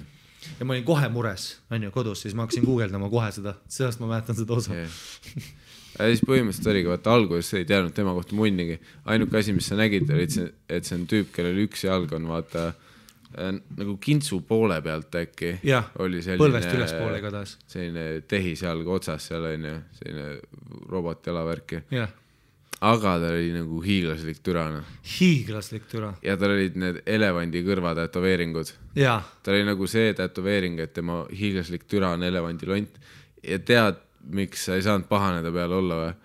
Sest ta oli fucking hiiglaslik türa. Plus tal oli ühte jalga, mis kuradi veider küborg sa oled, mingi kepi küborg tulevikust, noh. Ühe robotjalaga ja hiiglasliku türaga. Ja siis ta ütles ka, et see oli lihtsalt halb viga tais sõpradega olla. Ja ta mängis selle maha ka nii, et tegelikult ma ei tahaks seda tätokat, aga noh, kunagi noh. Ja sa tead, et tatoveerija oli siuke, et ei, ma ei tee seda, võta püksid maha. Siis ta võttis püksid maha ja sõbrad näitasid, kas sa nüüd teed. Ja see tüüp ütles, no see on kõige loogilisem variant üldse. Yeah. Aga see oligi täpselt see, et nagu munni üleval ongi mingi elevandi silmad ja nägu veits ja kintsude peal on hiiglaslikud kõrvad. Ja siis tema suur türa on lihtsalt lont. Ja tead, mis? See tüüp võitis selle saate. See Pihv valis tema ja siis pärast oli veel see, et nad on mingi mitu aastat koos olnud ja kepp on ülihea ja mida iganes.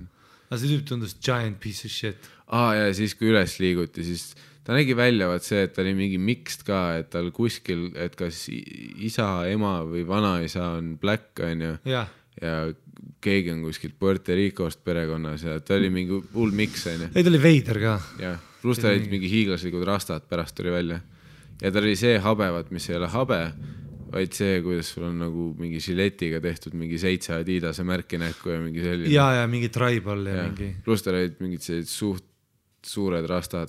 Aga samas ta oli ikkagi suht lihases ja hiiglasliku munniga ka. Oli küll, jah.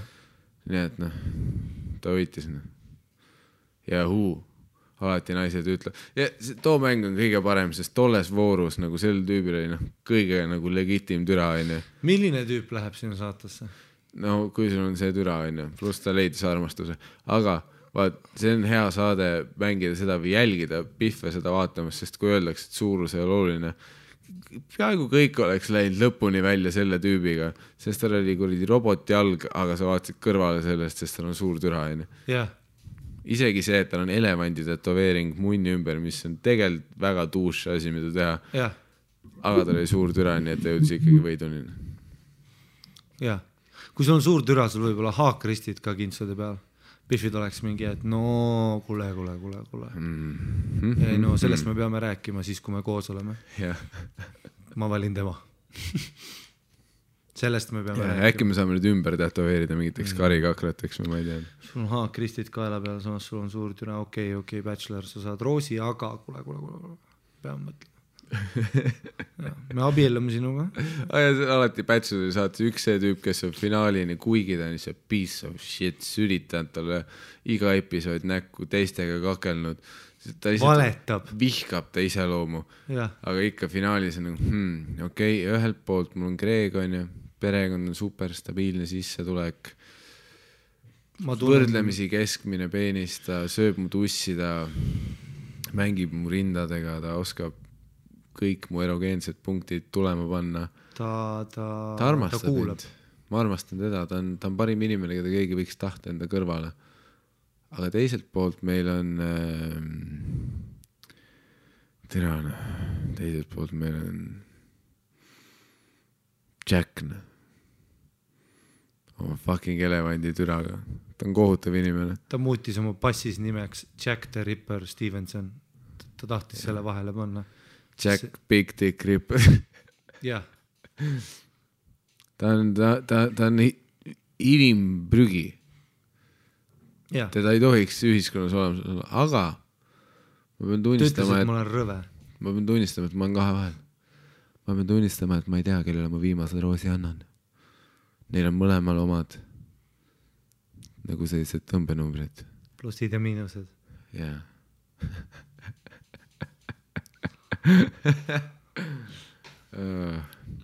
Kuule, tead, keda ma tahan mainida vahel podcasti keskel või? Shout out to Gunnar Röö. Gunnar Röö, siuke...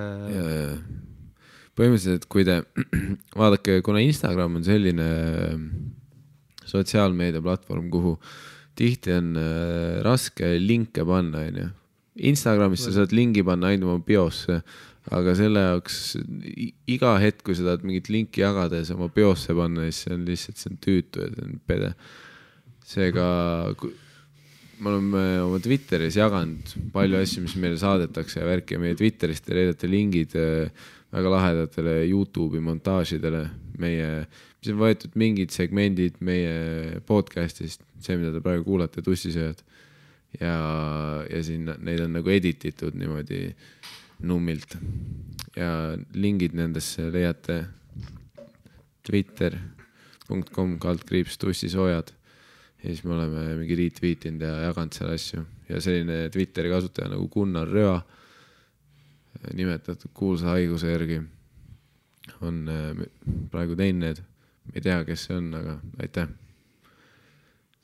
Aitäh kõigile, kes käisid Vanemus ja väikses majas seda lindistust vaatamas. Mul oli väga hea set, mulle meeldis, kuidas ma tegin oma seti. Ja siis Vene kultuurikeskus. Samuti väga nauditav venue ja lihtsalt nii soe. Jah, aitäh, et kõik, kes Sandri tuuril käisid, see on läbi. Jah. 3. tuur on tehtud. Tussikad tulid ikka normilt kohale. Ja ikka siin-seal nägime tussisööjaid ja järjest rohkem on hakanud inimesed ligi tulema. Ja... Ennem kui me tussikad ära lõpetame, siis meil on paar üritust ka veel tulemas. On ju? No need on jooksvalt praegu, ei oska midagi ette öelda. Midagi tuleb igatahes. Umbes mis vahemikus, ütleme lihtsalt mingi vahemikus, mis tahab planeerida. Island Soundil oleme ka, on ju? No Island Soundil mingis formaadis me oleme. Ja, Comedy Estonia show on niikuinii võib-olla. Ja suvetuur on tulemas niikuinii, aga me oleme ka, teeme midagi Tartus ja Tallinnas ka veel. No praegu on hetkel, mil me lindistame, me ei oska asju öelda, selle jaoks on sotsiaalmeedia, jälgige seda.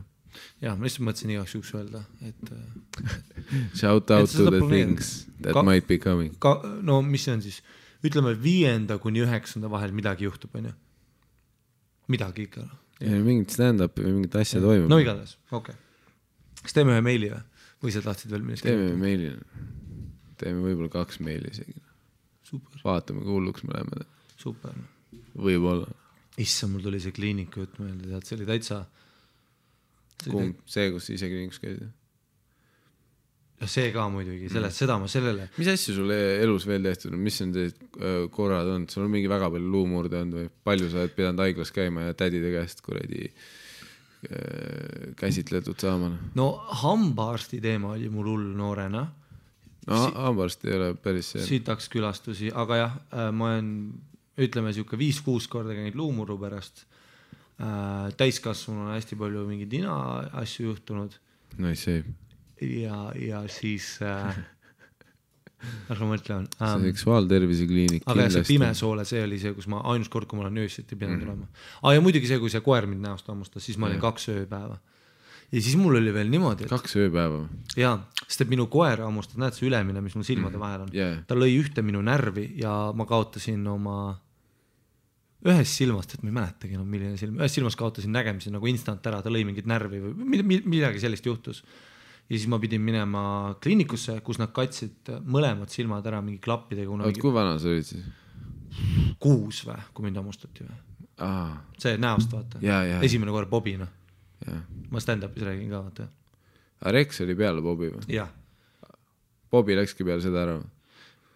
Bobi elas veel, ei me kollisime ära sealt majast ja jätsime vanaema kätte selle koera. Aga ma mäletan, mu ema tahtis see koer kohe magama panna. Aga ma mäletan, mina ja Kasuisa ja vist õde ütlesime, et ei taha nagu. Kuigi ma kartsin isegi sina? Jah, kuigi ma kartsin seda koera nagu elu lõpuni. Aga ma tegin nagu väga, ta ründas mind muidugi, sest et ta oli kuradi pool hunt. Ta oli legit metsast võetud hunt. Ja ma tegin seda, et ta magas ja ma läksin mängima. Niimoodi, et ta oli köögis pikali magas ja ma läksin kõhu alt kinni võtma. Vaata, ma ei tea, ma olen laps ju, ma ei tea. Ei no, tegelikult ongi, see on probleem, et tihti inimesed hakkavad koera süüdistama või ütlema see, et dog was evil ja tihti on ju last, on ju. Aga tegelikult minust tihti on see asjatuum tegelikult selles, mis me peame mõtlema, et lemmikloomad ja kuredi lapsed üldiselt, on ju. Esiteks lapsed on retakad ja teiseks lemmikloomad on tegelikult kuredi loomad. Lihtsalt loomad. Sa ei seleta neile mingi koodeksit, on ju, ühiskonna moraalinormidest. Nad saavad aru, et sina oled see bossman, aga mingi tüüp tuleb näppu perse panema ja ta läheb närvi ja ta teeb midagi, on ju. Mingi väike laps tuleb su kassi kägistama, need küüned võivad näos olla kohene. Ja ära ole see vanem, kes samal ajal kuredi hoiab telefoni ja mõtleb Amerikas Funniest videotesse saada. Viskad kassi oma kuredi rooma või imiku peale ja paned filmima, et see läheb pööraseks. Mida vittu sa teed nagu? Sa traumeerid nii kassi kui last, on ju. Aga lapsepõlvest sa mäletad nii vähe asju. Plus me olime see generatsioon, kus teati veel vähem, on ju. Kellegi koer ei olnud koolitatud. Koerte kool oli müüt, vaata. Kõik oli lihtsalt see, et koer situb tuppa, surud, ma ei tea, maadled temaga, surud ta näo sita sisse ja siis ta saab aru. Jah, kindlalt saab aru. Kust õpikus sa seda lugesid, see kuradi psühhopaat. Ja kõik vaat need, et koer augub, viskad kiviga näkku teda, ei auga enam. Mida vittu? Minu naaber kunagi rääkis saunas, minu Kasuisal, ma olin saunas Kasuisa jalgade juures, kuulen peakohal räägivad, naaber räägivad, koer augub jube palju. Tõmmake lakk ära, et ma ise tõmbasin enda nagu kutsika lakk ära, vaata, lased rippuda veits, siis ta nagu piinleb seal natuke aega, vaata paar tundi, kuni jääb vaitne, siis tõmbad maa. Täpselt need olid need ajad, kus koerte kasvatus oli sellel tasemel, ehk siis inimesed piinasid looma, kuni ta ei teinud asja, mis talle ei meeldinud, aga samas see kõik see vägivald, mis süstiti sellesse looma sisse, huvitav, millest see tuleb, sa peksad teda ajalehega ja mööda maja taga iga päev. Aga tänapäeval on õnneks veits sinna liigutud, et kui inimesed võtavad koera ja siis nad on kuredi mingid hipsterid ja armastavad elu ja lähevad treenivad teda ja annavad talle armastust, nii et ta ei augu, vaid ta on lihtsalt uudisimulik. Paljud inimesed teevad. Alati on mingid kuredi parmud, kes võtavad varjupaigast kõige kurjama koera ja peksavad teda veel kurjemaks. Alati on see ühiskonnagrupp ka alles. Aga pigem on ikkagi see, et ongi, et lapse vanemad peaks ise vaatama, mida nende laps teeb ju ja aru saama, et enamus mingi koertele tegelikult ei meeldi ka lapsed, sest lapsed tulevad mingi nad kõnnivad imelikult. Imelik energia. Sa ei saa aru, mis teema on. Täiskasvanuga sa saad aru, kas ta on sõbralik või ta ründab sind, või ta kardab sind. Sa näed ta kehakeelest. Lapse kehakeel, see on lihtsalt nagu see automüügiplatsi eest täis puhutud asi, mis pöörleb ringi. Sa ei saa aru, mida ta lehvitab, miks ta, kas ta on purjus, miks ta ühelt jalad teisele kõõlub, miks ta ei suuda püsti püsida, miks ta nüüd 4 käpukil tuleb. Nüüd ta tuleb kukerpallides juba, ma ei saa aru, kas mingi ninja ründab. Lapsed karjuvad ka, vaata. Valjud, hektilised. Ja siis ta ei saa aru, kuigi tal on väike käsi, vaata, ta ei oska seda momentumit, ta ei oska seda liigutada rahulikult kellegi pea peale. Ta patsutab. Ja väike laps ei oska nagu pai teha, ta tuleb kohe koera otsa ette patsutama mingi. Karta on, et Bobi läheb närvi veits. Bobby on kuradi džungli kuningas, ta ei ole harjunud, et mingi väiksem asi temast tuleb, tuigerdab juurde ja siis peksab näkku. Täpselt, ta on nagu, ta keppis Rovaniemes kuradi litse ja kuradi... Ükskord magas ühe põdraga. Jaa, kuigi see põder isegi ei tahtnud, aga ta oli nii šarmantne. Bobby oli lihtsalt seljas päev otsa tal. Jah. Et selles suhtes et tegelikult see ei ole koerte süü. Kuigi on ka mingi kurjasid koerasid võib-olla. Ei no, koerad on lihtsalt loomad, kui sa oled ta halvasti kasvatanud, siis kui sa saad lapse, kes on kuradi lastekodusse käinud ja siis teda on pekstud ja värki, ka tema on 16-aastaselt, tema esimene instinkt on varastada, valetada, ükskõik mida teha, et tal ei oleks sitasti nii-öelda, on ju. Ja siis see saab tema nii-öelda normiks, see on tema protsessor, vaata. Muidugi inimesed muutuvad ja värki. Aga kui sa mõtled, võta nüüd kõik see self-awareness ja inimese intelligentsus ja evolutsioon ära ja mõtle koera nagu reaktiivsele ajule, on ju. Kui sa oled kogu aeg lihtsalt talle peksa andnud ja värki ja pluss siis geneetiliselt ka muidugi, vaata. Kui sa oled hunt, on ju, metsahunt, siis sind nagu ära kodustada on suht crazy idee, kui sul on laps. Ja see ei ole sinu selles geneetikas väga olla koduloom. Yeah. Ja austada mingeid veidraid asju. Yeah. Mingid kuradi roosasid kujundeid, kes patsutavad sind vahepeal. Yeah.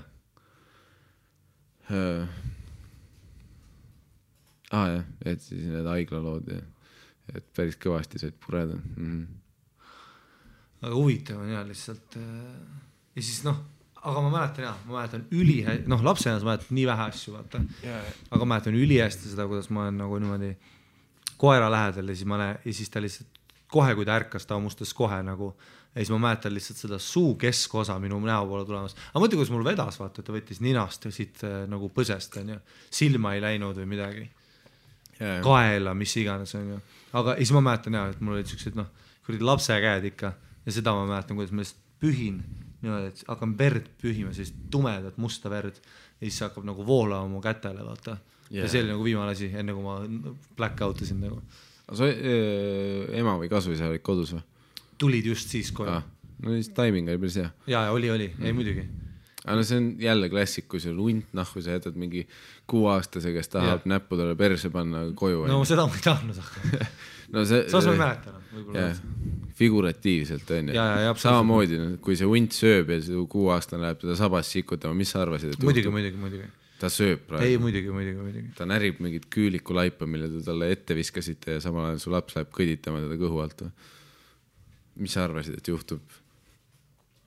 Kuigi jällegi samamoodi, kui meil on sul relva saamiseks luba vaja, on ju. Aga sa on pitbulli, sa saad mingi mõnesaja euri eest, on ju. Jaa. Miks me neid inimesi ei jälgi? Jaa. Miks me laseme mingitel sotsiopaatidel, kellel on tagurpidi nokamüts, valge maika? Jaa. Ta postitab Facebooki neegridpõlema.ee. Ja miks me laseme tal osta pitbulli ja me ei jälgi seda, mida ta teeb selle koeraga? Jaa. Kas ta nagu iga päev lihtsalt nagu veits maadleb temaga ja teeb teda agressiivsemaks? Ei, ta riputab ta jalgupidi lakke ja siis teeb seda boksi speedbagi tema peaga. Bill Burril on sitaks head need bitid tema pitbulli kohta, see on... Jaa, et taking a dog out of the kennel is like taking a dude out of prison. You don't know what the fuck he's done in there. Aga samas tal on need... Bill Burri specialite, see esimest korda ta mainis koera, võib-olla see 2010 mingi Get Out või mingi see. Ja siis kuna ta lõpuks päriselt võttis selle koera, siis tal on iga specialist mingi bitt oma koera kohta on. Jah. Clio, jah. Emane pitbull on tal, kes on varjupaigast võetud. Aga see on nii naljakas, kus kirjab, siis pitbulli tõugivad see, et sa vaatad lihtsalt kuradi roidide peal sa oled. Ma näen su trapetsit. Nagu ma tahaks ise nii shredded olla nagu sina. Ja, mis treeningkava sul on? Ja, aga sa teed salaja kätekaid, kui ma magan või mis case see on. Ja selles suhtes ma nõustun selle arvamusega, et see ei ole see, et on ju, jah, meil on see konks juures, et on ju, et pitbullid on veits nad on aretatud tegema kuradi selliseid tugeva lõuaga koera asju, ehk siis ma ei tea, tapma teisi koeri ja mis iganes. No põhimõtteliselt arretati mingi puurivõitluskoerteks või? Jah. Aga samamoodi ja puurivõitlus. Kui sa annad mingi retakale pitbulli, siis karta on hea, et see on väga ohtlik asi. Samamoodi, kui sa annad retakale, ma ei tea, kuradi snaipri on ju, või lihtsalt Kalašnikovi koju, et... Oled sa näinud dokke, kuidas inimesed võtavad neile näiteks šimpansi ja arvates, et see on väga nunnu ja siis see šimpans rebib kellegi näo ära või? Ma ei ole vaatan neid. Üks naine oli Dr. Phillis, kes muidugi Dr. Phillis. Kes ütles, et ma võtsin endale nunnu šimpansi ja värki ja šimpansid ja üldse pärdikud ja ahvid on ühed kõige agressiivsemad loomaliigist, sest esiteks nad on intelligentsemad kui muud, on ju, meeletult tugevad oma kehajõu kohta. Kui sa arvad, et näiteks täiskasvanud šimpans versus sina, on ju, šimpans on mingi 22 kuni 42 kilo, on ju, seal vahemikus, on ju. Sa oled mingisugune 90 Miikal Meema, on ju. Ta sõidab sust läbi, sest et tema kehajõu ratio võrreldes sinuga, nad suudavad öö läbi rippuda, kui nad tahavad, ühe käega otsas lihtsalt. Sest et, ja neil on, oled sa näinud nagu näiteks raseeritud šimpansit või? Oled sa näinud või? Ei ole, mul ei ole ette tulnud seda. Oota, vaata seda sitta. Mul selline tunne, et see pick-up line ei töötaks paaris oled sa näinud raseeritud? Sa oled paaris mingi Biffi juurde. Jou, kas sa oled kunagi näinud raseeritud šimpansit? No vaata seda tüüpina. Ja. Pange shaved šimpansi üks esimestes piltides, vaata ta kottega. Ja, vaata ta käsi. Lihtsalt ripne. Täiesti shredded, no. Ja see, ta rebib, esiteks nad ründavad munni ka, sest nad teavad, nad ründavad su kotte, kuna nad teavad, et seal on see testosteroon ja värki. Seda nad teevad ka, närivad su kotid lihtsalt täiesti puruks ära, alustavad sealt, et sind demoraliseerida kui alfa liidrina, on ju. Siis nad surroundivad sind ja rebivad lihtsalt, küünistavad, hammustamine on kõige hullem. Sest vaata inimese, nagu mina sinuga võitlen, ma olen sul moundis peal, ma surun võib-olla ühe nagu randmetes, võtan sul seda rape asendist sisse, võib-olla tambin peaga korraks, siis mingi hetk hoian su kõrist ja hakkan lihtsalt küünannukke, mis iganes tampima ma tahan, kuni sa lihtsalt sured ära. On ju. Aga see on meeletult raske ja keerukas ülesanne, kuna sa võitled vastu ja värki. Aga mõtle, kui ma saan sus paigal hoida randmetest ja ma hakkan hammustama su nägu puruks rebima lihtsalt. Hammustan su nina lihtsalt sodiks, kõrvasodiks ja sa näed tumepunast verd oma näost valgumas. Demoraliseerivas fuck. Mõtle, šimpansil sellist asja ei ole. Šimpansile sa lõikad kuradi kõri läbi ja kui ta natukenegi liigutada saab, tal on kuradi lihtsalt täiesti Mulle meeldivad sinu vajalikud teadmised olukorraks, kui sa satud 1 versus 1 võitlusesse šimpansiga, kes on võib-olla ka raseeritud. Ainus, mis sa teha saad, sa ei saa. Tere, millele sa vabast ajast mõtled?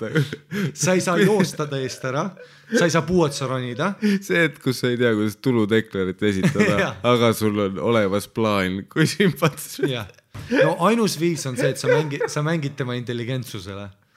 On see, et sa oled nagu tegelikult intelligentsem inimene, et sa pead midagi välja mõtlema, midagi teie vahele kiiresti saama, distractima teda, hirmutama teda. Sa oled küll füüsiliselt suurem, aga kui ta ründab sind, šimpans tapab 10 tavalise, isegi mingi oskustega, mis oleks Brasiilias jiu-jitsut või? Ta ammustab, samal ajal kui sa teed talle käe lukku, ta ammustab su meniski otsast ära. Ja, mõtle seda. Ta lihtsalt rebib su puruks nagu. Ja nad söövad üksteist ka ju. Tead, šimpansid on kannibalistliku kalletega ka. Nad teevad niimoodi, nad lootavad öösel. Sellised videod on netis olemas, kus öökaamera. Mida vittu sa otsid netist? Päriselt, siuke video on olemas. Miks sa oled mingi agressiivsuse? Öökaameral on üks šimpans. Aga ta on mingisugune liider, vaata, alfa liider, ta on endine liider või midagi sellist. Ta on seal nagu võssis ääres ja siis kaamera filmib teda, ta on lihtsalt üksinda ja siis ülejäänud puude äärde kogunevad vaikselt, need teised pärdikud tekitavad ringi ümber ja siis nad hüppavad talle ja siis ühed ühed teised hoiavad kätest jalgadest kinni, teised kütavad samal peeru vahele. Ei, nagu ühed hoiavad kätest kinni, teised hoiavad jalgadest kinni, pärdikud, kõik võtavad ühe jäseme ja lihtsalt rebivad nii tugevalt kui võimalik, sest rebivad ta vibusse ära ja siis see, kes teda challenge'is, hüppas talle selga ja lihtsalt hakkas nagu tema selgroost nagu küntega lihtsalt liha ära tõmbama, onju, kuni ta selgroog oli väljas, lihatükke lendas ja see, kuidas see pärdik karjus, seal olid need surmakarjad, vaata. Oot, kas sa otsisid seda videot või? No ma otsisin seda. Jah. Ja endiselt seoses oma tähtsa šimpansiide uurimustöö. Ja siis on mingid litsid, kes lihtsalt võtavad, ma võtan endale ühe väikse pärdiku koju, guugelda ennem, onju.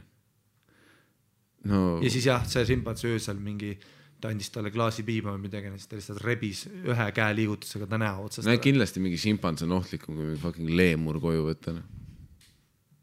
Mees, leemur. Tuleb mingi imelik. Mees, leemurid. Tead, see leemuri näpu jõusta on kuradi.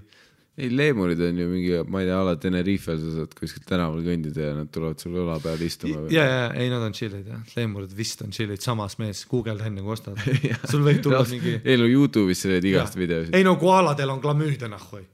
Kui sa, ma ei teaks seda... Neil on see koalade klamüüde. Sama nagu paljudel kassidel on see HIV, siis Cat Immune System virus. Või Cat Immune virus. Ma ei tea, mis lühend HIV on. Vaat HIV on nagu, see hash on seal ees for human. Aga kassidel on HIV. Nagu cat. HIV-is ei ole minu arust see human. On. Human, mis see on siis? Mina ei tea, mingi immune virus või? Ei, ma arvan, et sa eksid. Jah. Ma ei hakka seda ebaausat lüket tegema, kus ma guugeldan AIDS praegu. on see deficiency. Me ei uuri oma fakte järgi. Me lihtsalt viskame need õhku ja ootame sõnumeid.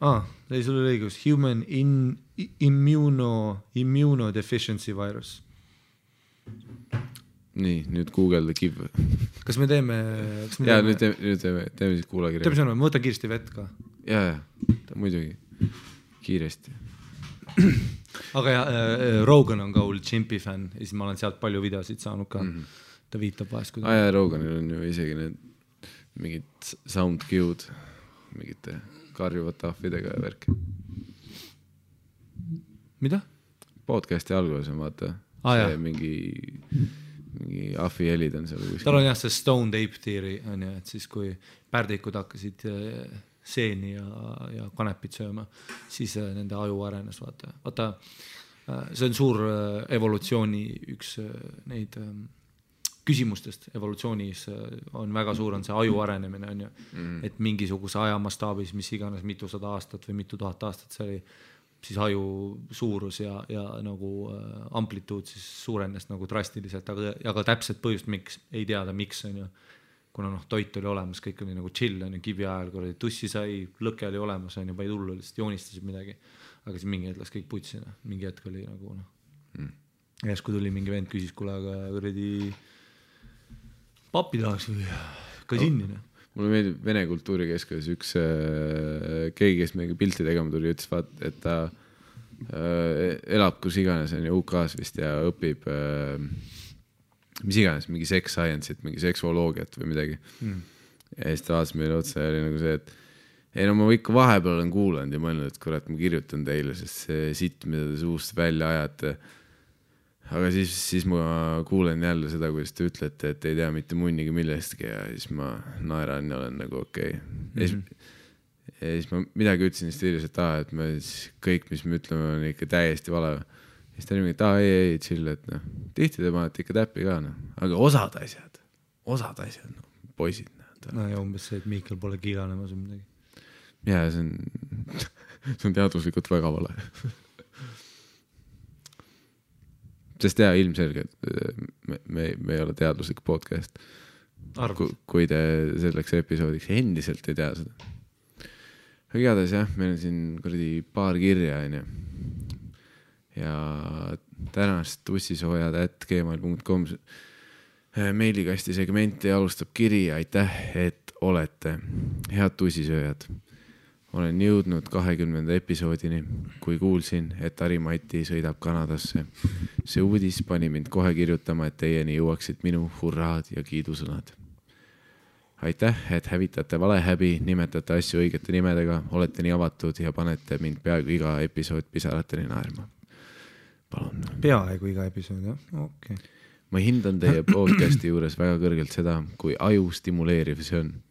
Näe, sa küsisid, kuidas evolutsioon toimis. Tussisööjad viivad meid evolutsioon 2.0-ni.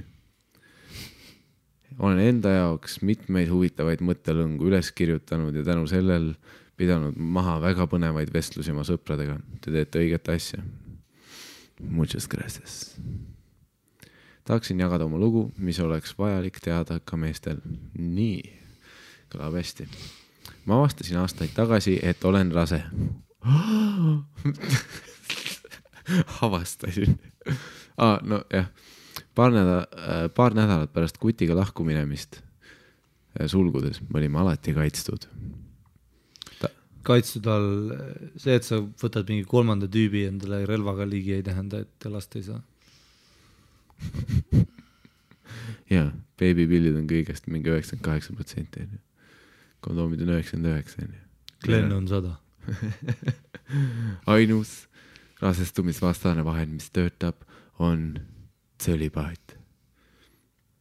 Vaat USAs oli jälle see suur probleem, et mingi Trumpi administratsioon pööras seksuaalõpetuse tagasi selle peale, kus koolides õpetatakse seda põhimõtteliselt jääd tsölibaati siis. Et siis seksuaaltervise õpetus praegu on konservatiivid või republikanid või kes iganes viinud selle sisse, et koolides pigem ei räägita seksist, vaid räägitakse sellest, et kui sa seksist hoidud, siis see on kasulik sulle, jah? Töötab. Ei, no super. Ja järjest rohkem on rasedaid 14-aastaseid. Super, see haridus töötab alati. Jah. Igades, ta polnud eestlane. Ta elas teises riigis. Lahkuminek oli sõbralik ja olime koos vaid paar kuud. Otsus teha aborti oli kindel ja mul ei olnud kahtlusi. Olin noor, ei tahtnud olla üksikema ja mul polnud tol ajal lapsele midagi pakkuda. Argument, mis võiks olla paljudel inimestel esimene asi on, mis mul pakkuda on. Väga õige valik tegelikult.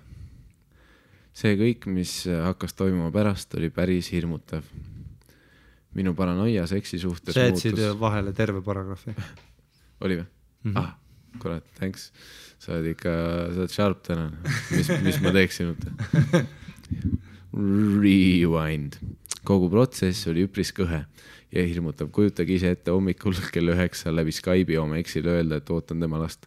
Nojah, pole häid variante öelda, et sa oled rase, aga on halvemaid variante. Yeah. Skype on üks nendest. Samas oli eks väga toetav, maksis kõik kinni ja ka tema vanemad olid valmis tegema kõik, et kogu olukord oleks võimalikult valutult lahendatud.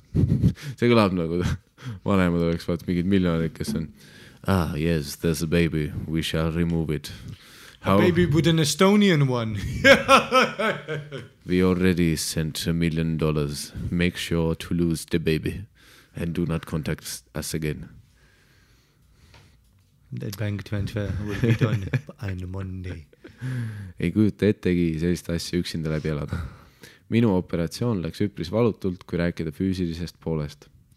See kõik, mis hakkas toimuma pärast, oli päris hirmutav. Minu paranoia seksi suhtes muutus väga kõrgeks.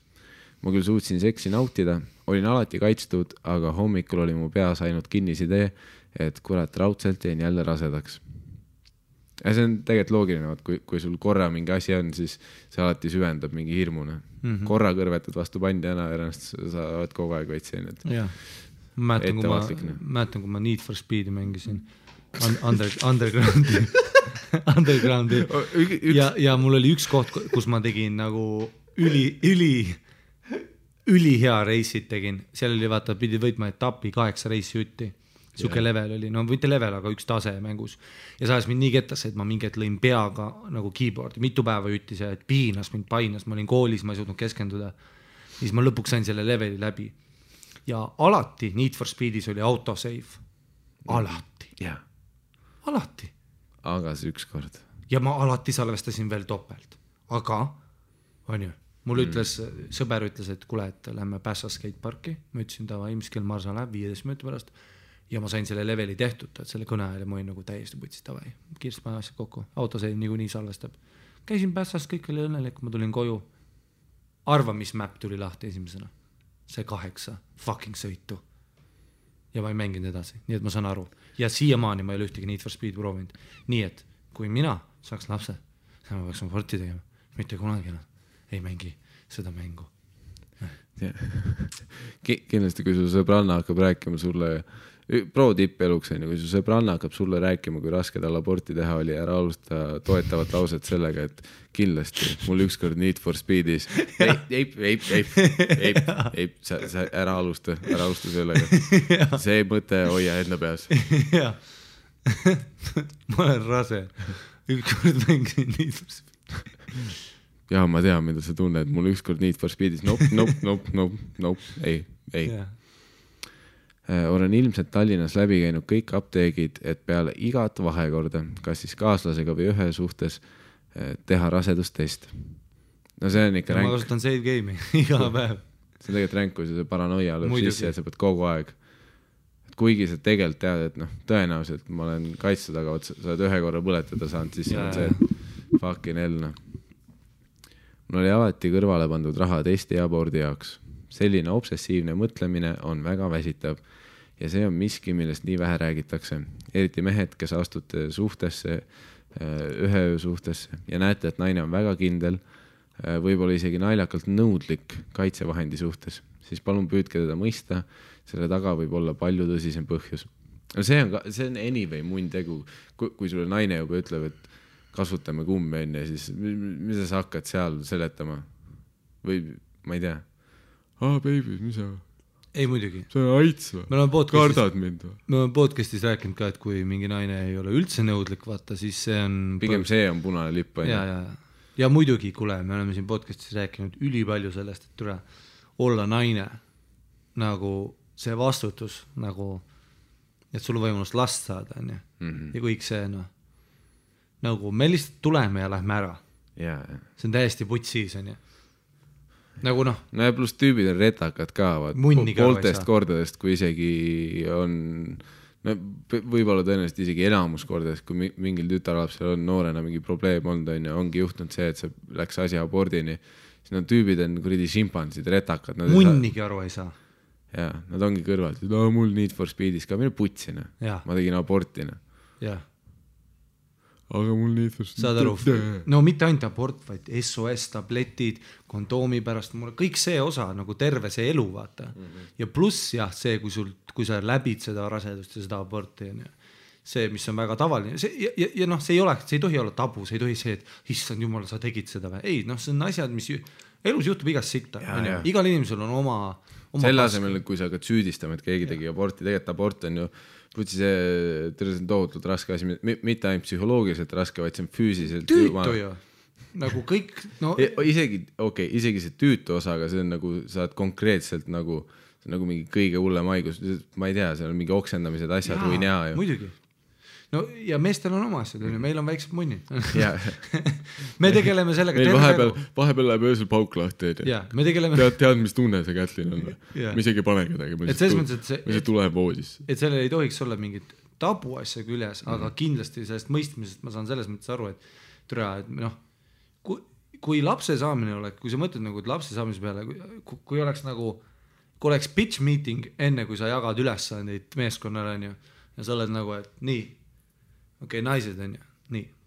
Sina kasvatad teda oma kehas, on ju. Sa ei tohi munnigi teha terves aeg. Ja tead, mida sa teed? Sa vihkad elu ja sa mõtled, igast putsis asju, on ju. Ja pluss su hajukeemia läheb täiesti lolliks. Täiesti, elu lõpuni ilmselt oled taun, on ju. Kõik on. Sa 5 last, sa oled juba värised kuskil üksinda aias, räägid puudega, on ju. See on 5 last sulle, on ju. Sul on kõik putsis. Kumaood, öösel, magama, okse, oota, mis, kõhula, kõik. Ja. Sul kõrvadest voolab mäda. Vahel ta surub su põie peale nii, et sa ei saa isegi aru, kuna sul kuseda. Ja siis muidugi sa muretsed selle pärast, et kas su lapsel on kõik korras, ei, need skännid ka muidugi, ei. Ja siis lõpuks, ja lõpp on see, et ei, kas sa saad massaaži, ei. Sinu tussist tuleb välja nüüd nagu kang lihtsalt. Yeah. Su persauk ühineb tussiga. Ja, see ise plaks mingi osa sinust rebeneb. kõik läheb putsi, noh, looda ainult, et järgmine kord sul tihke on märdiga, ei, mida sa ajad, 5 last, see on noh. No rekt lihtsalt pärast. Jaa, sinu tussis sõidab üle nagu Cobra Elfi autoõnnetus, seal tuleb järsku lihtsalt noh, plahvatused, asjad, kõik on putsis. Ja siis noh, ja siis see baby, ja muidugi, noh, ja siis muidugi oota post-sünnitusdepressioon, no tere tulemast siia chapterisse, mis võib kesta 3-30 aastat, on ju. Mõtled, et vaata, et sa tahad oma last tappa, väga, väga regulaarne, see on normaalne asi, et sa tahad mingi hetk, sest et sul tekib tülgastumus, kuna ta rikkus sinu vitaalsuse nii-öelda ja see nussib sinu psüühikaga, jah, see on ka kõik osa paketist, kasvatamine, kõik asjad, ja siis on see, et aga, nii, davai mehed, nii, teie üles on, okei. Sa tule sisse, on ju, ära tisside peale, tule ära näkku, tule sisse, on ju. Ja siis nagu tšilli veits aega ja noh, kui ta sünnib, vaata, siis noh, kui ta mingi 10 on, siis hakka rääkima, et mis tunne on olla täiskasvanud ja värk. Kallista vahepeale, muidu käi niisama, tiimi sõpradega viina ja värk. Kui sünnitus on, meil on traditsioon ka, iga viinašott iga varba eest, samal kui su naine rebitakse sodiks, sa oled sõpradega lihtsalt, ei noh, šott viina iga varba eest, teeme sõrmed ka, siis lähed kliinikusse näed oma vastsündid last, nutad natuke, oled emotsionaalselt overcome, et sul on midagi. Samal su naine on kõrval nagu mingi zombi oleks söönud teda lihtsalt. Mul lemmik oli see, et Moshe Kasher oli hiljuti Conanis nagu diivani külaline, ja siis oli see intervjuu, et noh, kuhu ta libistas mingi bitte vahele, kuna nad said Natasha Legeroga said lapse hiljuti. Ja, nad tegid Netflixi specialiga koos. Plus nende see, et kui sa saad lapse, on su stand-up niikuinii enamus naljad on mingi lapse saamise üle, sest see on su elu. Aga siis ta seal Conani intervjuus tegi hea sellise, noh, see nagu karakteris mängis selle nalja maha ikkagi, aga see point oli see, et Conan nagu tegi selle setupi, et sa said hiljuti lapse, kuidas on, kuidas isadus on, ja siis tegi see, et ma ei tea, et noh, tavaliselt enne kõik inimesed rääkisid, et jube raske on, vaata, nii raske on isal, vitt kerge on minu arust. Ma ei sittegi, mul on jumal lebo ju, vahepeal ta magab, öösel kell 3 hakkab nutma, kisendab. Ma ei tea, noh, mul lihtsalt kõrval tõuseb see naine üles ja tegeleb temaga. Mis mõttes magada ei saa? Mulle meeldis see lihtsalt see nali seal juures, kus sa ütled, et ma ei saa aru, mida kõik vinguvad, et jube raske on. Ja ta hakkab öösel nutma, aga siis mingi naine tegeleb temaga. Aga jah, nagu kogu selle punkti juures ongi see, et üks asi me räägime abordist, aga kasvõi kui me läheme selle tasemeni, mida enamus kuradi mehed šimpansi ajuga ei mõista ju, on see, et noh, kui palju on neid tüüpe, kes ütlevad, pohhu, teeme ära, aga siis võtad homme SOS pilli leba ots, ma ostan sulle. Isegi see, kui sa ostad, nagu ma nüüdseks aru saan, SOS pillid on väga selline loterii sellega, kuidas mingi naise keha reageerib nendega. Osadel läheb kergelt, osadel lihtsalt sitt olla või päevad hakkavad varem või ma ei tea, mis asi see on. Aga ma tean, et osadel on see, et kui nad võtavad SOS pilli, nad on mingi 3 päeva audis, nagu oleks mingi toidumürgitus, peavalud, keha nõrkeb, sul on kõht lahti, sa oksendad mingi. Mõtle, kui see peaks tüübina, nagu see, et kui sa ütled lihtsalt, noh, mõtled enda tüübias, kui sul oleks see olukord, kus sa mõtled seda, et ma pigem selle asemel, et kummiga seksida, ma täna tahan kuradi roo minna ilma kummita ja sulle öeldakse, et aga järgmised 3 päeva sa kuradi oksendad ja sa oled voodis ja sa liikuda. Kas siis oleks ikka nagu see, et ma ei pane kummi peale? Maailmas oleks nii palju rohkem lapsi, tüübid ei võtaks SOS sellest, et esiteks raha läheb liiga palju ja teiseks ma ei taha ropsida, siis me oleme kõik rasedad lihtsalt. Kui tüübid saaks ikka rasedaks jääda, nagu see oleks putsis. Või siis nad paneks kummi peale, sest nad ei taha ropsida. No või siis ei ole üldse lapsed, kõik snapiksid ennast lihtsalt. Aga ei, selles mõttes, et ja muidugi see, jah, ma mäletan, mul oli enne kui ma üldse kõike seda nagu ma ei teanud spiraalidest ega munnegi, siis ma mäletan, kui ma olin mingi 16-17 ja ma olin oma selle esimese mingi päris tüdruksõbraga koos, siis tal oli üks õht oli, kus ta mingi sai mingi sulli raha sai, siis ta oli siuke, et täna me kepime kummitama mingi mida, siis ta et ma ostsin SOS homseks nagu, isegi temal oli nagu selline suhtumine. Siis ma huvi pärast mingi netist hakkasin lugema, vaata järgmine päev, mis asi see nagu on või mida. Ma sain aru sellest, nagu selles mõttes ma olin kuulnud sellest. aga siis ma olin ka mingi, et mida vittu. Ja sest kõigepealt sa mõtled, see oli mingi väike tablett, mille sa võtad sisse. Mingi rüütlid võitlevad su spermaga. Ja nagu kui mul on kõht lahti ja ma võtan mingi tableti, mis mu kõhu kinni lükkab, ja siis mu kõht ei valuta enam. Aga see on ka see oht, et sa oled täiesti putsis mingi mitu päeva järjest lihtsalt. Sest su keha on nagu mingi kuredi shutdownis. Ja, ta lihtsalt saadab kõik vittu, maksa vittu. Kõik kehasüsteemid on nagu see, kui kosmoselaev läheb, vaata sai mingi laseriga pihta ja kõik rapub, kõik valgus muutus punaseks, igal pool käib piip, piip, piip, ja sädemeid voolab. Need tüübid arvuti tagant, vaata, lükkavad eemale. Kõik võtavad kuskilt, otsivad oma neid kiivreid pähe, et kosmosesse lennata ja mida iganes. Ja siis keegi karjub tagant, Captain! Ja kui sa oled naine, võtad SOS pildi, siis su keha on 3 päeva selline. Ja.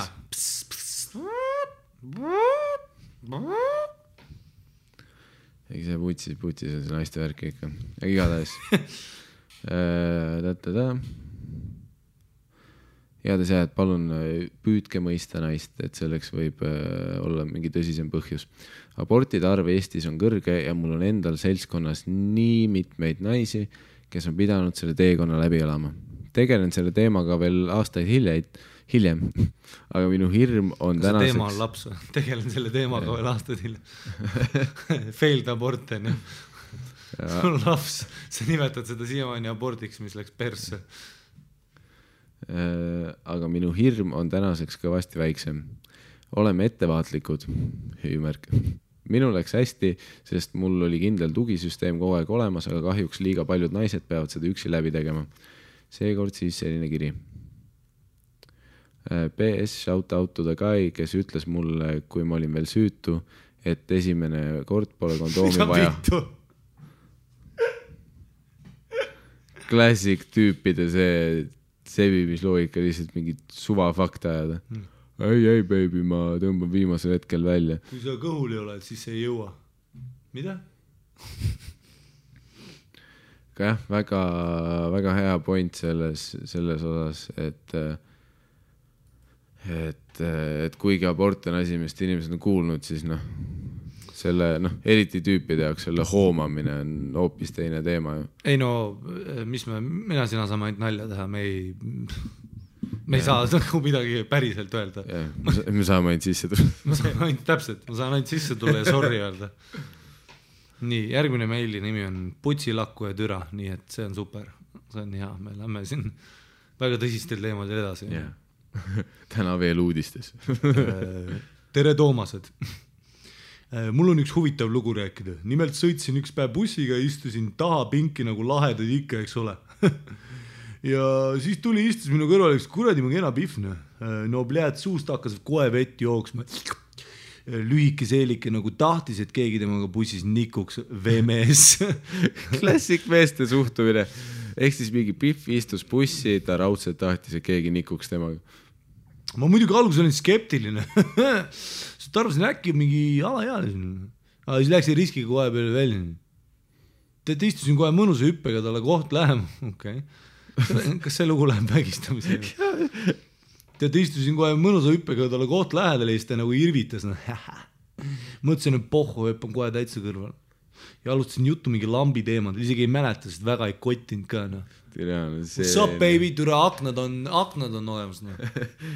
Istun kõrval, fuck, see pihv tahab nikkuda ja teed mind väga ei kotine. Oh, pihv, kuule, sa oled märganud, et kui sa istud, siis jalad väsivad rohkem, kui sa seisad.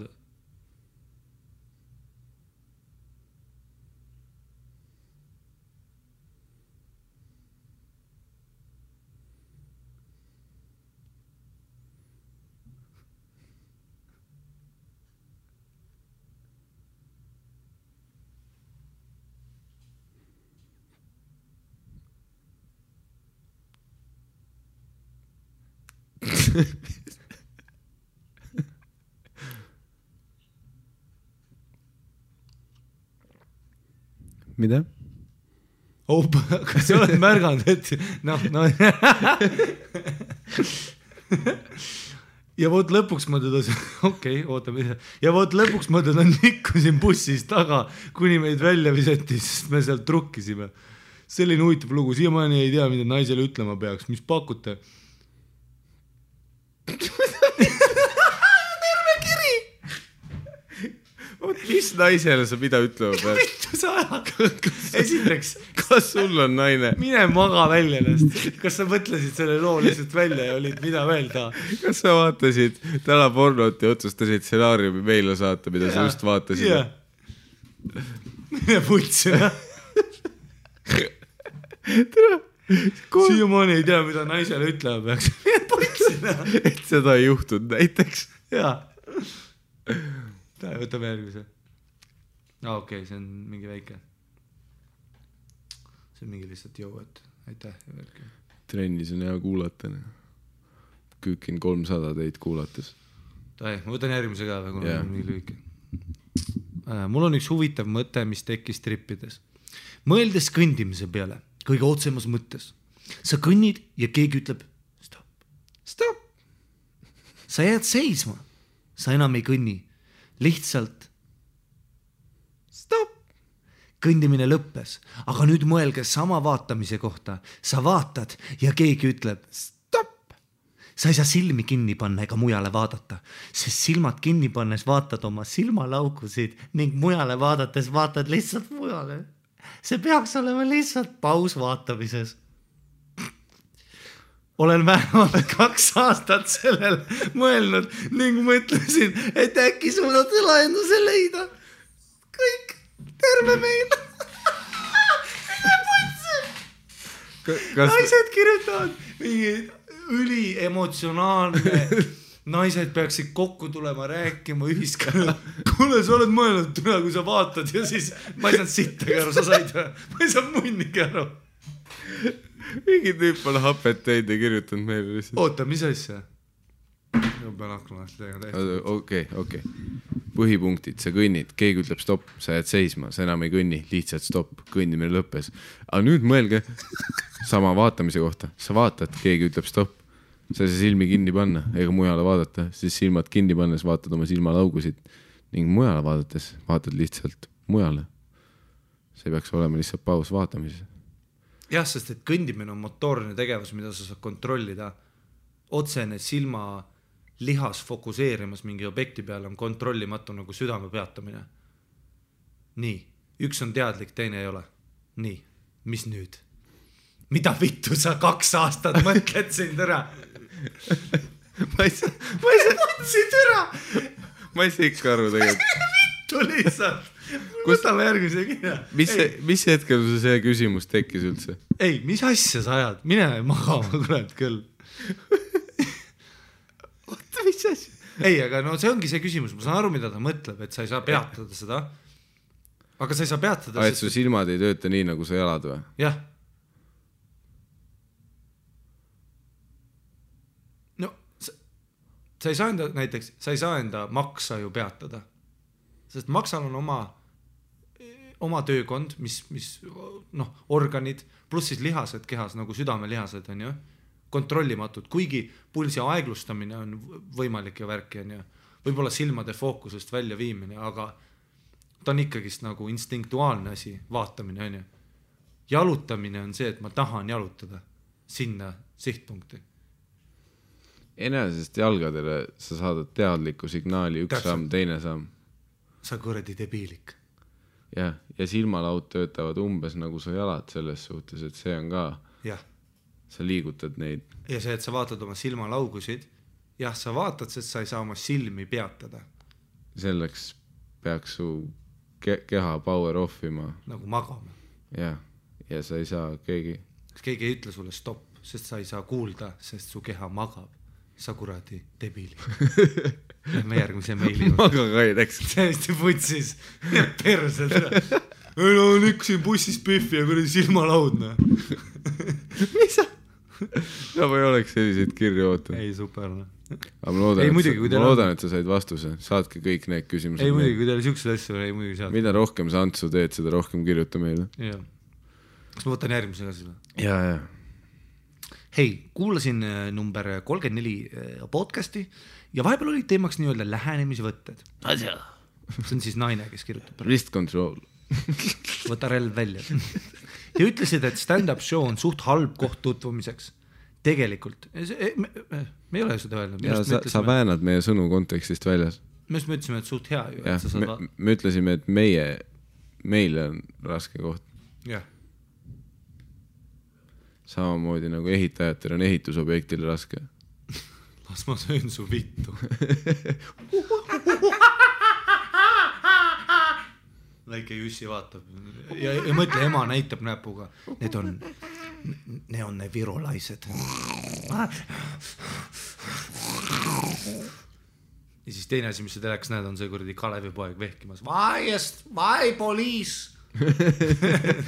Ülikõva pilt. Always fuck vitsi eest. Jah, sa oled mingi. Eestlased tunduvad üliägedad ikka.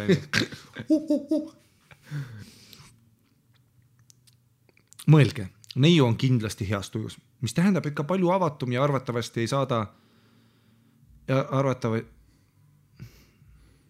heas tujus, mis tähendab, et palju avatum ja arvatavasti ei saada su perse, saada sind persed. Või siis teeb seda pehmelt. Keegi ei taha ju show atmosfääri rikkuda. Ära türa show ajal küll hakka kedagi välja küsima. Jaa, me putsime. Me viskame ise välja. Me üritame siin tõsist abordi nalja teha ja siis keegi on sama mis su nimi on? Tehke mingi peale show'de vaheajal neid asju. Ja need, kes seda teevad nagu mingi mõrd, on head peded. Olen ka palju kuulnud, et üheks hirmufaktoriks on see, et kui ümber on sõbrannad. Aga siinkohal on tavaliselt see, et nad pigem kiidavad sellist meest heaks, sest sul on vähemalt munad pihus, et tulla tutvuma. Kui isegi läheb pekki, come on, tavaliselt peab mõtlema, et cute. Siin on väga palju punkte vahepeal. Naised peavad paremini õppima kirjutama. Yeah. Isegi see tüüp, kas su jalad, kui su jalad ei tööta, aga su nägu töötab edasi, oled sa mõelnud, et sa ei saa nagu teha, oled sa mõelnud, et jalad ei ole nagu su kael. Seda on putsina. Aga tolle stop-tüübi kaitseks võib öelda, et ta kirjutas oivaliselt puhtus eesti keeles ja kõik kirjavahemärgid, suured algustähed, tal oli formatin kõigene. Siin on nagu mingi krüptiline purjus tüüp kirjutaks. Kuigi meestele nii-öelda selline silt väga ei meeldi, on see ikka parem kui üleoleva douchebagi oma. Ehk siis nagu, et cute on siis parem kui üleolev douchebag.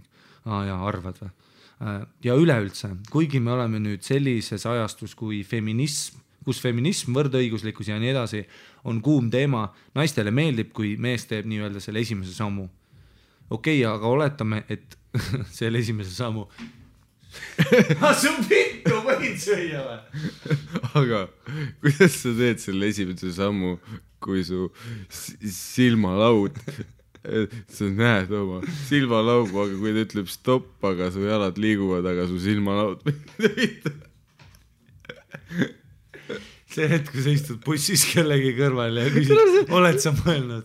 See silmalaugude vend on see konkreetselt, have you ever really even like how do things even sometimes have you ever really even sa oled nagu mine tööle enne maga välja Tauri ära oled spaas kell 11 ära kirjuta mingit meile ehk siis ma saan ta pointist aru, ta üritab seda öelda et tema vaatevinklist on see väga tore, kui mehed tulevad juurde ja küsivad, ta oli isegi täpselt, mida nad küsivad, mingi tutvumist et yo baby, kas tutvus saab et isegi kui ei taha, siis on cute, kui küsitakse ainult siis, kui see tüüp on atraktiivne, sa jätad väga palju klausilist kui see tuleb mingi koll juurde, kartan, et see ütleb ka nahku ja see istab menti, kui see sokivend tuleb, on ju kes sokkeur kunnib. Sokisorteerija või kas või see silmalauvend tuleb juurde. Kas sa vahepeal, kui ma ütlen stopp. Ütle stopp! Mida? Ütle stopp! Siis see ei ole, cute. Jaa, täpselt.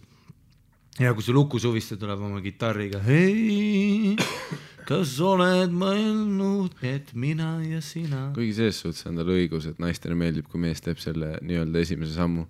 ma arvan, et seda ei juuri välja ükskõik mis liikumisega kuskilt meie loomsest ülesehitusest. Nojah, aga naised tehke ka midagi vahepeal on ju. Vittu küll. Okay. Kogu aeg pinge. Kui ma ütlen stop.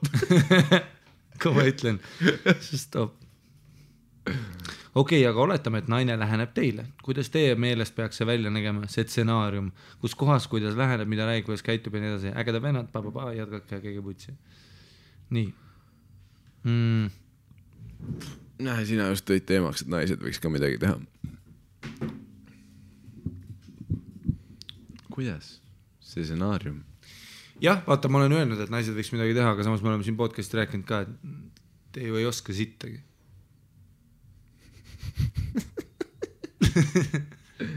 Meestel on vähemalt see stop-mäng. Jaa, need head eksistentsiaalsed küsimused. Või see, kus sa bussis ründad. Bussis istud kõigepealt ühe koha lähemal, siis hüppavad täiesti kõrvale, istid nikute ja teid visatakse välja. Jaa, väga usutav stsenaarium. I see this playing out real good nagu. American Pie oli dok ja sa said bussis keppi. Selles come on, tegelikult naised teavad, mis töötab, on ju. Sa ei pea palju tegema. Ei no asi on lihtsalt kordustes, on ju, et sa Ei no esimese korraga hea tõenäoliselt sai neili, on ju. Ja, aga mehed ka mitte. Jah, flirt on mäng, mida harjutatakse, on ju. Muidugi. Ole lihtsalt, ole normaalne, on ju. Ära hakka siin mingi vihkan, kui on mingi, ma vihkan, kui on koduülesanded või midagi. Mingi ära tule mingi tiippasaga. Ja, ära hakka. Ära hakka seletama mul kuradi silmadest ja jalgadest. Tule lihtsalt juurde ja ütle tere, see on juba me kuskile läheme sealt paremini. Kui palju kaalub mida? Kui palju oled sa Tere, mis täna teed? Mis plaanis? Mis teed? Su vittu võin süüa. Aga kui sa peaks ütlema, kui sa peaks välja mõtlema selle stsenaariumi, mis oleks košer ja sobiks sulle, tuleb Piffi juurde, oletame, et selles stsenaariumis ta on ka füüsiliselt piisavalt atraktiivne, et sa oled nõus temaga suhtlema, rääkimata siis lihalistest aktidest. Ja ta hääl ei ole see mingisugune vaatad kaugelt tuleb ja siis on see karjuvad naised. Tead, kui on mingi default karjuv naine? Aga see on alati tihti alkoholiga seotud. See on see, et kui Raunol on alkohol ajaühikud, siis naistel on pokaaliga võivad tõusta need helinivood lihtsalt kuskile klaas ja purustavatesse kaugustesse. Ja. See, kus sa lõpuks lihtsalt kuuled seda tead, kui sa lihtsalt kõrvallauast mingisuguses restoranis kuuled, mingi firma pidu on, vaata, kus avatud baar on ja siis mingi punapealine Pihv seisab, vaata nende, kuna ta tuli oma kohalt tõusis püsti, et minna lähemale ja karjuda seal. Sa nii karjud üle laua ja ma ei ole sinu seltskonnas ja ma kuulen sind, sa ei pea lähemale minema, aga siis te ikka lähe. Ja sa oled seal, mida vittuna? Kõik teised on lihtsalt mingi, ei, Mari-Liis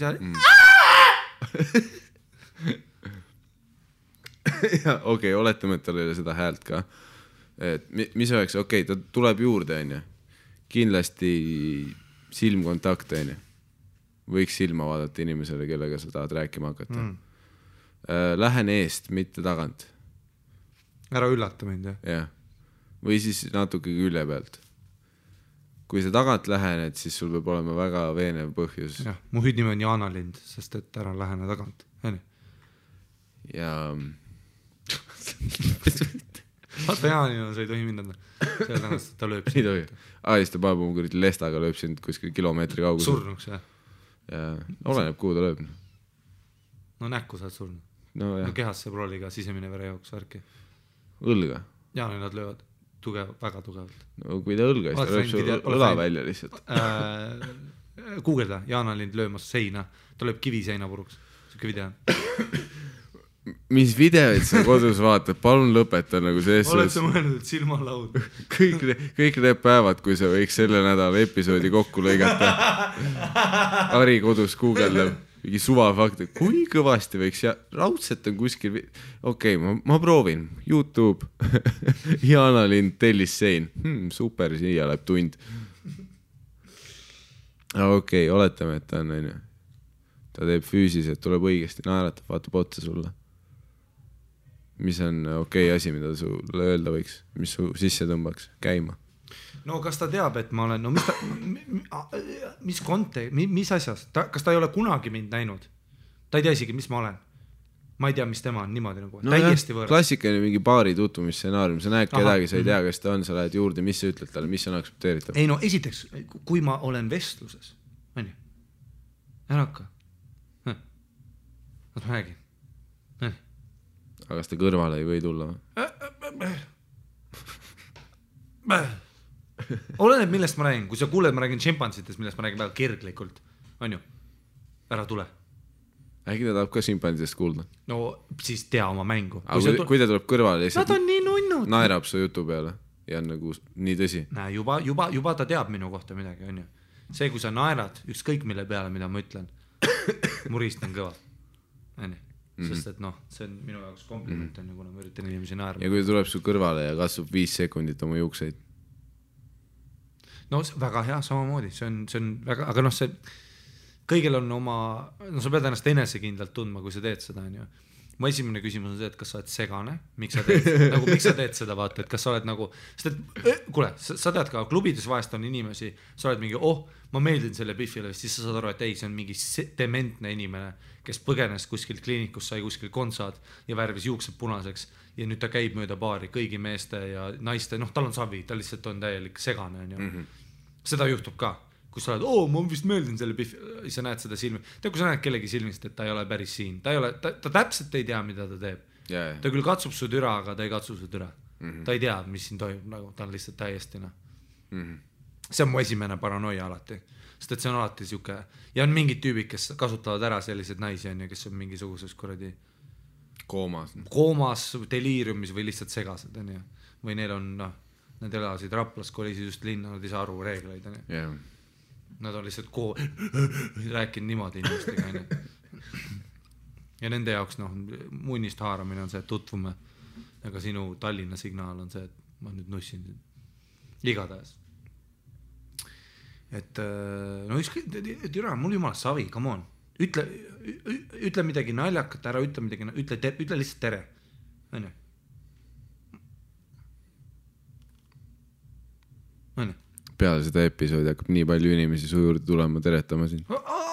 Andke vittu tulla, noh. On ju? Jah, ole nagu inimene, on ju. Ja täpselt, ole päris inimene. Kui sa tuled minu juurde mingi veidra filosoofilise küsimusega, see on juba nagu, kes sa oled? Ja. Oled sa mõelnud, et praegune hetk on ainult üks kord ja seda ei korda enam. Mine maga ennast välja, Liisa. Ma lähen räägin edasi. Ma olen üksinda edasi telefonis. Sina mine magama, sest sa tripid. Praegu käib David Guetta mulle kõrvus ja sa küsid mult, et hetk, mis me korra elame, on ainult see kord, mis ta praegu on. Kas sa silmalausid oled vaadanud, mine putsi. Pluss muidugi klubis sa näed kedagi ja klubis on tegelikult alati lihtsam või? Muidugi, sest et on vali... See on füüsilisem, ta ei lähe nii sellise verbaalse suhtluse peale. Yeah. Selles naistel minust täiesti okei, näed mingit tüüpi, kuradi mõtled, et tahaks grindida ta vastu, ütled, davai, lähme tantsima. Tule tantsima, kas tahad tantsida, minuga tantsida, mida iganes on ju. Ja saad kui ta tahab sind nikkuda, tuleb tantsima sinuga. Samas, kui ma tunnen, et ma ei taha tantsida, siis kui naine on küsinud tantsima, mis on väga hea lüke, sul on väga hea idee, eriti ööklubis on ju, ööklubis üldse, see on hea. Ei muidugi, mitte mingi suva baaris, nagu ära kutsu meid baarileti äärde tantsima.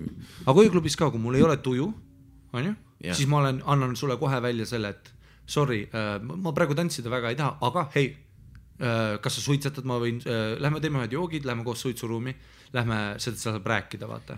Või siis anna mulle hetk, ma soojenen, lähme kuradi. Jah, lähme teeme ühed joogid, kas niisama rääkida. Lähme kepime vetsus ja siis ma teen mõned shotid ja lähme. Selle paned kiiresti vahe. Lähme käime korra suitsuruumi, siis me kepime vetsus ja siis lähme teeme sulle. Mida? et selles mõttes, ja kui ma seda ei tee, kui see tüüp seda ei tee, siis võib-olla see on vihje, et ma pole huvitatud. Siis sa andsid talle palli, millega mängida. Ja. See, kui tema selle palli maha pudistab, on juba tema paska. Siis sa ei tahagi seda. Sa andsid väga hea lay-upi. Tema teema on see sisse suruda. Sa andsid suurepärase söödu, kui tema ei realiseeri seda, see on tema pask. Kui mul Melbourne'is töötasin ööklubis ja värki ja seal on ka vaata, et eks Eestis ole ikka nagu, et mingisugused, mul on mingi sõpruskond inimese, kelle kaudu ma võib-olla tutvun uute inimestega, showdel tihti peale tutvun uute inimestega värki. Minu optionid on laiemad, kui oli Melbourne'is, on ju. Kuna seal ma ei tea mitte kedagi, välja arvatud koomikute ja need olid kas naisprügikastid, täielikud trollid, on ju. Või siis oli palju mehi, on ju. Või siis oli palju mehi ja siis ma pidin, siis ma olin ka ööklubis, kui ma töölt vaba olin, siis ma käisin vahepealsena hängimas teiste töökaaslastega ja siis ma pidin ka nagu ennast uuesti kokku võtma ja lähenema võõrastele inimestele. See oli suht hirmutav küll, sest ma ei ole nagu kunagi olnud väga kindlasti ei ole mitte kunagi olnud seda, me oleme vist rääkinud ka täiesti nullist minna. Ma ei tea, mul lihtsalt ei ole seda. Pluss tüübina esimesed asjad, mis sa naisele ütled, on alati sitt niikuinii, on ju. Vahet ei ole, nagu selles mõttes, et sa saaksid minu naljadest aru ja värki, ma pean natuke kasvama su peale, on ju. Töökeskkonnas on palju lihtsam sebida kedagi, kuna sa oled sunnitud minuga samas ruumis olema. Ja nüüd ma saan natuke oma nagu seda naljakat änglit töödata, aga nullist ma ei ole väga atraktiivne, ma lihtsalt ei ole. Nii et keegi on baarileti äärest ja pole kunagi kohtunud, sa lähed kõrvale päev, mis see töötab. Jah. Aga kui mul oli niimoodi, et mingi korduv kliendid, kes teadsid, et ma töötan seal värki, käisid siis nädalavahetusel, kus ma olin vaba, siis ma tihtipeale openisin sellega, et kui on varasemat vestlust paari taga olnud või midagi, siis ma openisin nii-öelda vabal päeval. Nii-öelda hea filter oli küsida, et kas sul peika on. Sest see annab mulle, vaata, see ei ole creepy ka. See ei anna sulle mingit kohustust, on ju. Kas sa tahad minuga täna koju tulla? See on juba see, et okei, see on ultimaatium. Ei või jaa, on ju. Aga kas sul on peika, on selles mõttes, et siin on ka ainult üks vastus, millega see asi nagu nii-öelda jätkub mingil toonil edasi, on ju. Ei, või siis see, et kui ta ütleb sulle, et mida sa mõtled selle all, see ei ole hea vastus, on ju. Aga see jätab selle akna lahti, et näe, ma olen sinust huvitatud kui nagu vastassoo esindajast ja nagu sa oled atraktiivne minu jaoks, on ju. Et see oli nagu hea küsimus ka, vaata. Ja sealt küsimusse sa loed palju inimese kohta ka, vaata. Kui ta ütleb nagu, see, kuidas ta ütleb ei, sellest sa loed ka väga palju. Ei, muidugi kasvab sellest, kuidas keegi tere ütleb. Jah, muidugi. Ja ütle nagu kriipar oli inimene. Jah. Kuula, mida teine räägib, on ju. Ja räägi ka midagi. Naised, ärge ooda. Sellest on mul ka kopees. Ma olen käinud nendel nii-öelda first date'idel, kus ma saan aru, et kuule, ma olen stand-up koomik, muidugi mulle meeldib rääkida, aga sa pead mulle midagi andma. Come on, sa pead olema inimene. Mis siis, et sa oled ilus ja su geneetika sul on vedanud räigelt, on ju. Kui sa ei ole nagu päris inimene, siis mida vittu, ma võin pihku panna ka.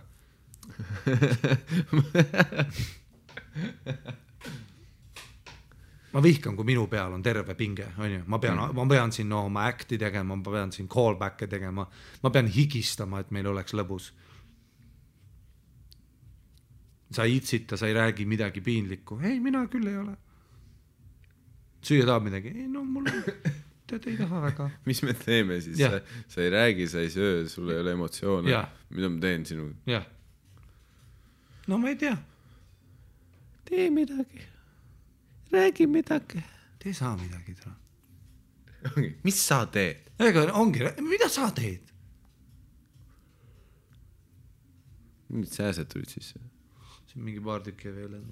Jube palavaks läks. Tavai. Kus me jäime? See tuleb prooviga, on ju.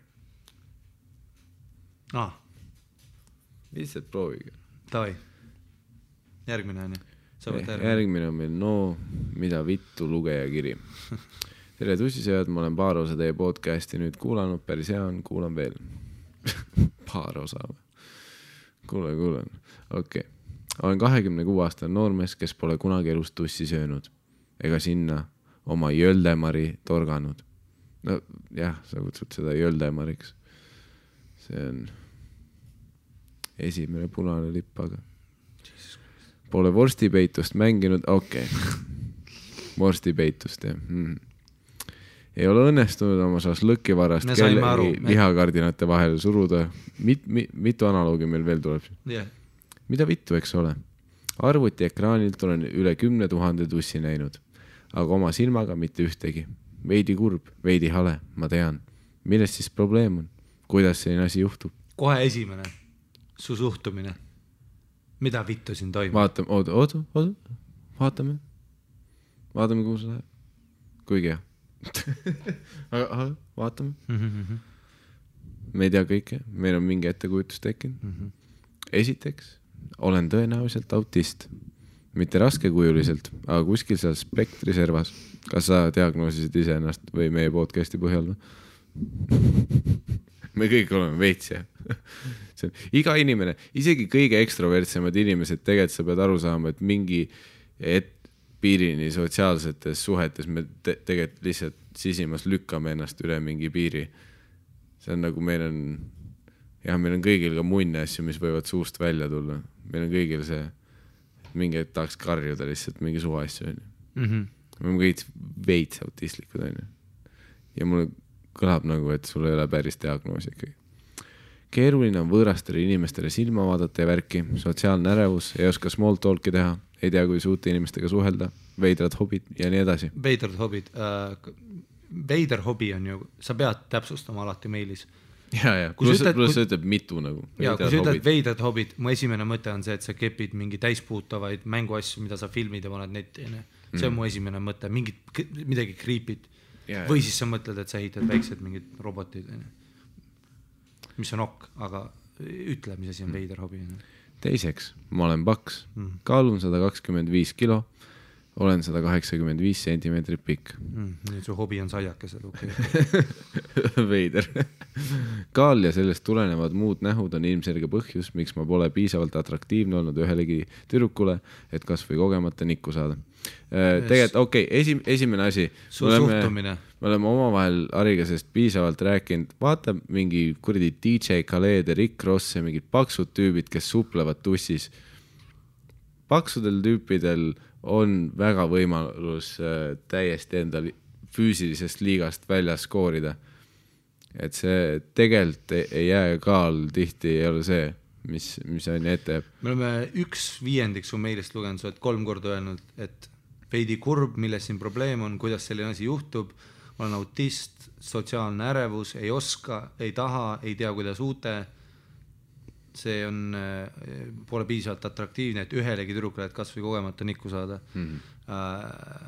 Sa ei ole sa ei ela üksikul saarel, kus sul ei ole jalgu, et sealt välja saada, on ju. Sa oled lihtsalt paks tüüp, ja paksud tüübid saavad kogu aeg nikku, on ju.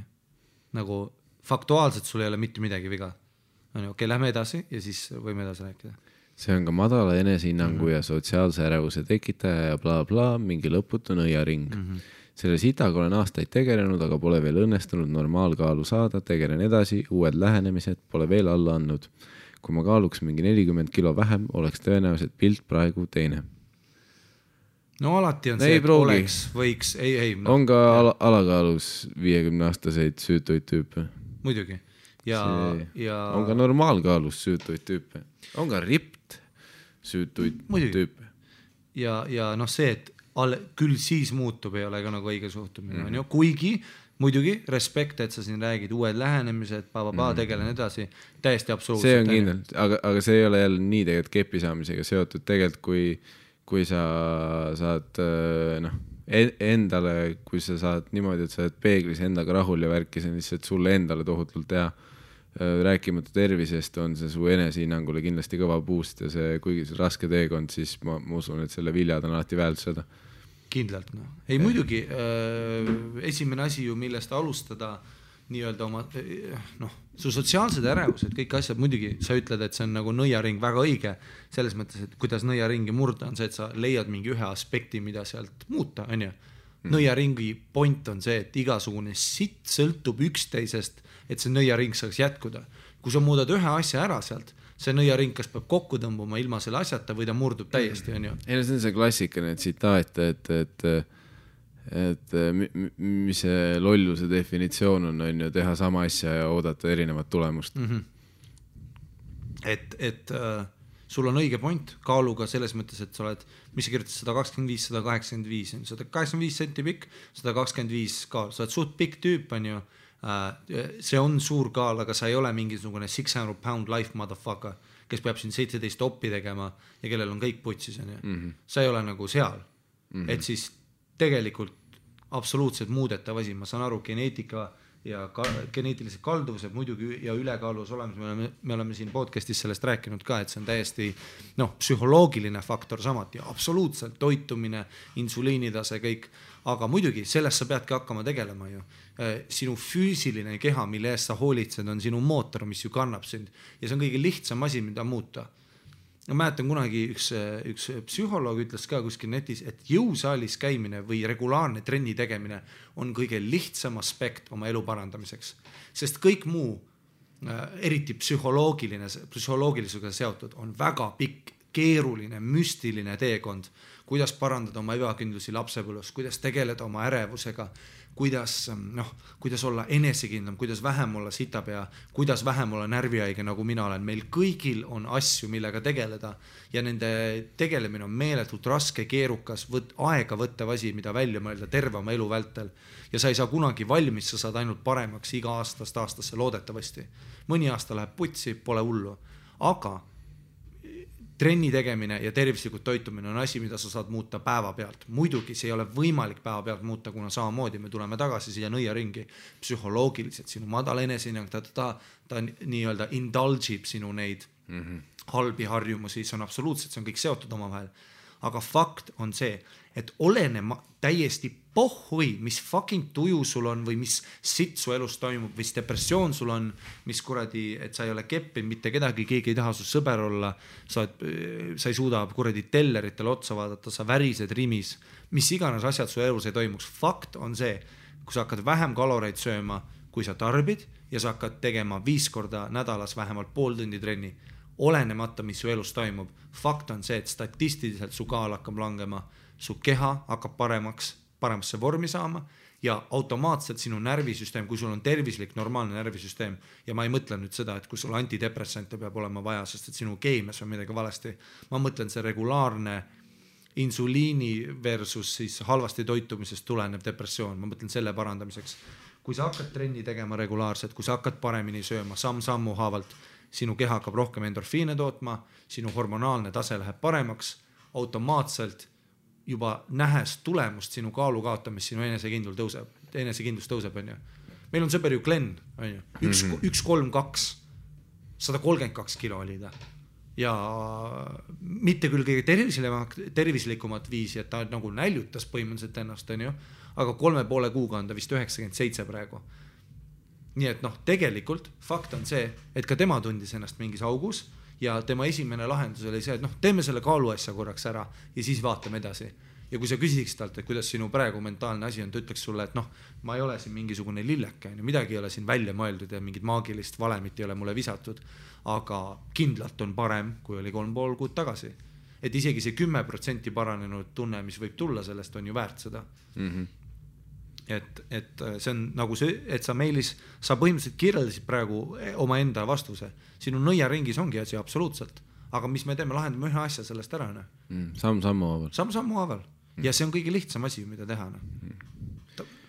Nii, ja siis edasi, see 1-2 punch kombinatsioon on mind muutunud ebakepitavaks. Inglise keeles unfuckable, aga loodetavasti mitte igaveseks. Tundub, et seni ükski naine ei ole minus näinud potentsiaalset seksuaalpartnerit, aga ma väga ei süüdista ka neid selles. Ma ka ei tahaks paksu autisti koinida, olgem ausad. Ma olen mõelnud, et saaks prostituudi juurde minna. Saaks vähemalt mingi kogemuse ja selle süütuse stigmast lahti. Maha ja taha.com olen skändinud aeg-ajalt. teenusepakkujad tunduvad viisakad ja hinnad mõistlikud, aga veidi kardan, sest kui peaks prostilt ka korvi saama, siis pean küll ennast oksa tõmbama.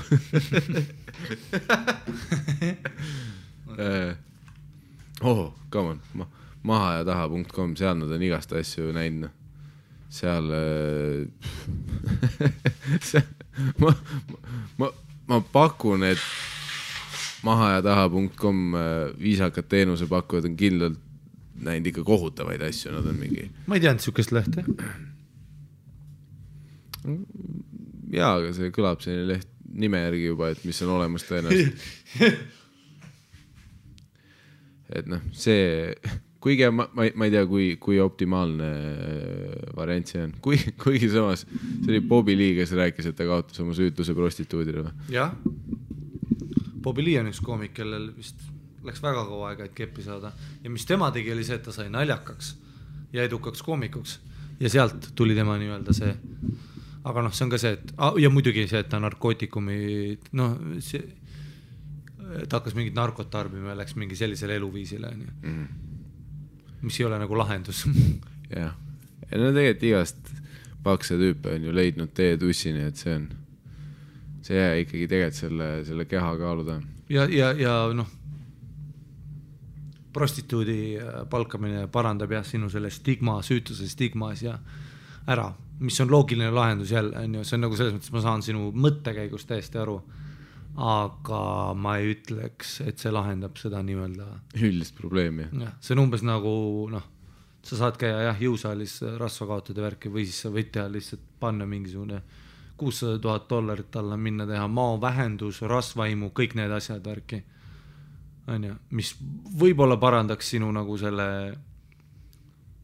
välimiselt probleemi ära, mingil määral, aga noh, sinu elustiil ja kõik see on ikka putsis. Selle halb võrdlus, ma sain poole peale aru sellest, aga noh, midagi. Sõbrad tegid mulle mõni aeg tagasi Tinderi konto ja eks ma proovisin seal midagi korda saata. Mul on üldse väga toetavad sõbrad, kogu aeg pussivad mind, et ma naisi sebiks suruvad peale, et ma peaks tuimalt tihumeetrite viisi lohakaid halgudeks raiuma ja nii igatpidi motiveerivad. Aga seni olen neile ainult pettumust valmistanud. Ja sa oled väga negatiivse ellusuhtumisega. Või noh, selles ma ei saa sulle pahaks panna, muidugi ilmselgelt on hetki, kus on putsis ja kurb on, aga noh, jah, kuidagi tuleks siin see suhtumise asi ka nagu ja noh, mis mõttes seda sõpradele pettumust valmistan. Sa ütlesid, et sul toredad sõbrad, ma ei usu, et nad on kodus pärast, mine munni, me ütlesime Markole, et ta sebiks, aga paks loh ikka ei suutnud ära klousida. Paneme ta kappi üheseks. Paneme ta kappi üheseks, jah. Igatahes Tinderis matchisin ka päris mitmete tüdrukutega, kuna pildid olid ainult näost ja see pole nii pekine. Klassikaline trikk. Kahjuks aga ei osanud millestki eriti rääkida, ainult cringe tuli välja. Mingid autismikrambid tuli peale, kirjutasin naistele veits seosetut juttu ja siis unmatchisin järjest kõik. Oled sa mõelnud, et kui keegi stop ja su jalad töötavad edasi, siis su silmad ei tööta? Pole rohkem Tinderit proovinud. Laiemas plaanis olen tegelikult normaalne inimene, mul on sõpru ja tuttavaid mõlemast soost. Hea töö, käin inimese kombel riides, pesen ennast ja nii edasi. Tänu ülekaalule on kaitserefleksina välja arenenud norm huumorimeel ka, aga näed, nikku pole kunagi saanud. Peale loogilise esimese sammu, kaalust allavõtmise, mida peaksin veel tegema ja kuidas üldse läheneda sellele, et alles 26-aastaselt süütus kaotada. Siin on lõpus Stay Black Tallinnast. Stay Black on mida Joey Diaz väga palju ütleb. Ma mõtlen, kas see on huvitav mingi shout-out või? Kui sa kuulad sellist podcasti nagu The Church of What's Happening Now, siis respekt. Aga, ei no muidugi, kuule, sul meilis sa ei ole mingit tauni, sa saad kõik aru, mis siin praegu toimub. See on lihtsalt, nagu sa ütlesid, nõiaring, sinu suhtumine toidab sinu ebatervisliku eluviisi, sinu ebatervislik eluviis toidab sinu nii-öelda ülekaalus olemist, sinu ülekaalus olemine toidab sinu madalat enesehinnangut ja nii see läheb.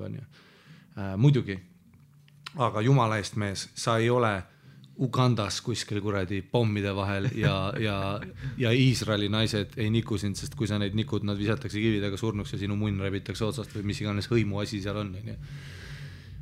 Sul on Tinder, sul on värgid olemas, see, et sa oma näost paned pildi ja teed seda klassikalist trikki, lõpeta, on ju, sest see ei tööta, on ju, see ei ole ka hea ängel, on ju. Ma teen oma silmamunast pildi, sa tuled kohale ja ma olen kuradi ratastoolist tünn. See ei aita selles mõttes, et ja pluss siis see, et kui me nüüd mõtleme selle kaalukaotuse, võtame korraks nagu spektrist väljas, siis sa oled sotsiaalne autist ja see on täiesti tavaline asi, mida olla ju selles mõttes, et noh, minul ja Miikalil on teistmoodi muidugi rääkida, kuna me teeme stand-upi, see on meeletult palju asi, avalik kõne, teiste inimestele kuradi otsa vaatamine, oma mõtete väljendamine, oma filtri kasutamine, kuidas edastada oma mõtteid. Meil on täiesti teine asi. Kuigi ka meil on oma autismused, on ju. Aga muidugi.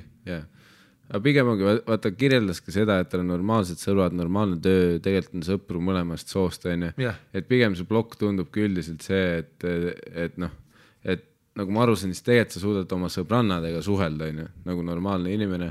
Aga jällegi, mida sa ei suuda, on see, et inimesed, keda sa vaatad rohkem nagu sellise potentsiaalse seksuaalpartnerina, siis sa muutud nagu mingi maksimus autistiks, on ju. Siis hakkad lihtsalt segast panema ja samal ajal ise üle mõtlema, et isver, ma ei meeldi talle, kõik mu putsis, ma panen ise bloki peale, ma ise kustutan ära, ma kustutan Tinderi ära, ma viskan oma telefoni aknast välja, on ju. Sa ise lähed kohe esimese asjana kogu aeg nende mõteteni, et ma valmistasin oma sõpradele pettumust, ma valmistasin oma vanematele pettumust. Sina oled see, kes tegelikult ise need välja mõtleb. Keegi teine pole kordagi sulle öelnud midagi sellist, nagu ma aru saan. Ükski nendest naistest öelnud Tinderis sulle, et sa taun, on ju. Mis meil üks meilis oli, et mingi naine ütles, et cute ikka, kui sa lähed ja rääkima. Igast pakse tüüpe saab keppina. Aga lihtsalt ongi, sul on lihtsalt sul on muud tugevused, millele sa rõhud siis. See, et sa oledki, kuradi šarmantne ja värk ja mida iganes. Ja sul, kes teab, sul võibki lihtsalt see aidata, et kui sa ise saad oma kaalu ja füüsise kontrolli alla ja sa saad mingi hetk rahu endaga, et sa vaatad kuradi peeglisse ja sa oled nagu tere see vend. Ma olen see vend, super, ma armastan seda venda, mina olen see vend. Ja siis sa saad võib-olla korda, siis sa hakkad vähem peas ise üle mõtlema, et tõenäoliselt arvab, et ma olen paks ja sellepärast ta ei taha mind nikkuda. See on lihtsalt sellepärast, et see on kõige lihtsam lahendus spektrumis. Sest need paksud tüübid, kes saavad keppi, nad ei mõtle enda peas seda, et ma olen paks, äkki ta ei taha mind. Ei, ta on lihtsalt nagu fuck, ma olen kuradi kepi vend, ma olen juurde, ma suhtlen temaga nagu inimesega. Plus sul on mingid ägedad sõbrad värki, imelikud hobid, mis elul viga on. Hea töö. Jesus Christ, lihtsalt nagu ja ma saan täiesti aru, sa paned, mis see on see, mis film see oli see? You don't put pussy on a pedestal. Ära pane tussi pedestaalile. Kui sa lähened sellele, et mingi tüdruk, keda sa tahad keppi, tuleb ruumi sisse ja sa hakkadki seal sweating bullets kohe, siis asjad lähevadki väga higiseks ära. Selle asemel, et võtta teda, selle asemel, et mõelda, et ma räägin selle Biffiga ära, siis ma olen pärast panen pihku, kõik on super. Mul on gameplan olemas. Plus, kui sul on täpselt see sama situatsioon, kui sa Tinderis sa ütled, et sul on norm huumorimeel, see olegi see tüüp, kes paneb kuradi enda näost pildi, millega sa üritad nagu teda petta sellega ära, et tegelikult ma võiks olla selline tüüp selle nurga alt. Vaid pane kuradi mis iganes, pane siis mingi naljakas pilt või see, mis annab tegelikult aimuga, kõige parem ongi ausus see, et ei saa kokku ja see on mingi wow, sa oled tegelikult selline tüüp. Vaid tahad pane üks pilt enda näost, pane teine pilt, kus sa oled mida iganes oma veidra hobiga tegelemas täisplaanis. Muidugi. Mis oota, kui sul on veider hobi ja kui sa openid Tinderis sellega, et kuule, mulle meeldivad väiksed laevamudelid, siis see on ka huvitav ju. Või see on midagi. Ma ei näe nagu ja muidugi noored Biffid, kui sa matchid 19 aastaga, need on savage'id, nad matchivad sind kohe. Kui sul ei ole raha või sa ei ole nägus või mis iganes, see on täiesti normaalne asi, mis sa arvad, et nagu, et kui ma kellegi Tinderis matchin, ma näen ülitihti, kuidas mind matchitakse täpselt samamoodi, sest nad on mingi, mis asi see on, nagu mis asi see on, Yeah, tal on seljakott. jah, mis asi, jah, täpselt jah. Kui sa kannad seljakotti, sul ei ole ägedat autot. See on fakt, on ju. Ehk siis jaa, selles suhtes sul tundub tegelikult kõik nagu strateegia ja mõtlemine korras olevat, sul on väike mingi mentaalne blokk, sul on probleem enda füüsisega. Nii nagu Ari ütles, selles suhtes samm-sammu haava lihtsalt tegele sellega. Igal inimesel on oma pask, mõni on segane, mõni tahab asju aknast välja visata päevad läbi lihtsalt kuradi. Ja see on tema asi, millega ta peab iga hommikust õhtuni tegelema, et okei, ära võta seda fucking telekat kätte. Ja ta võtab, on ju. Nii kaua, kui ta seda võtab, ta on seal ruumis sees. Kuni üks päev ta lihtsalt ütleb, et ma täna ei viska midagi aknast välja, siis on järsku teine päev, kui ta ei viska, järsku on kolmas, on ju, aga mis siis juhtub, on see, et on segane ja ta viskab ikka. Aga sa ei ole segane. Jah, õpi ennast armastama, nagu öeldakse, kui sina ennast ei armasta, miks keegi teine peaks, on ju. Selles, et sa oled kuredi oma kuningriigi kuningas, sa oled enda boss, tegele sellega, usu endasse rohkem. Ja tegele endaga, sa tead sisimus, mis on parem elu, tegele selle poole pürgimisega ja tuss tuleb siis, kui sina oled õppinud ennast armastama, siis armastab tuss ka sind. Ma olen kuradi terve oma nooruse, ma olin luuser, sitapea, ma ei saa sittagi aru, ma ei saanud aru sotsiaalsetest normidest, ma tegin nalju, mis keegi ei naernud, sest et need olid jubedad, on ju. Ma ei osanud naisi sebida, ma ei saa munnigi aru ja värki, on ju.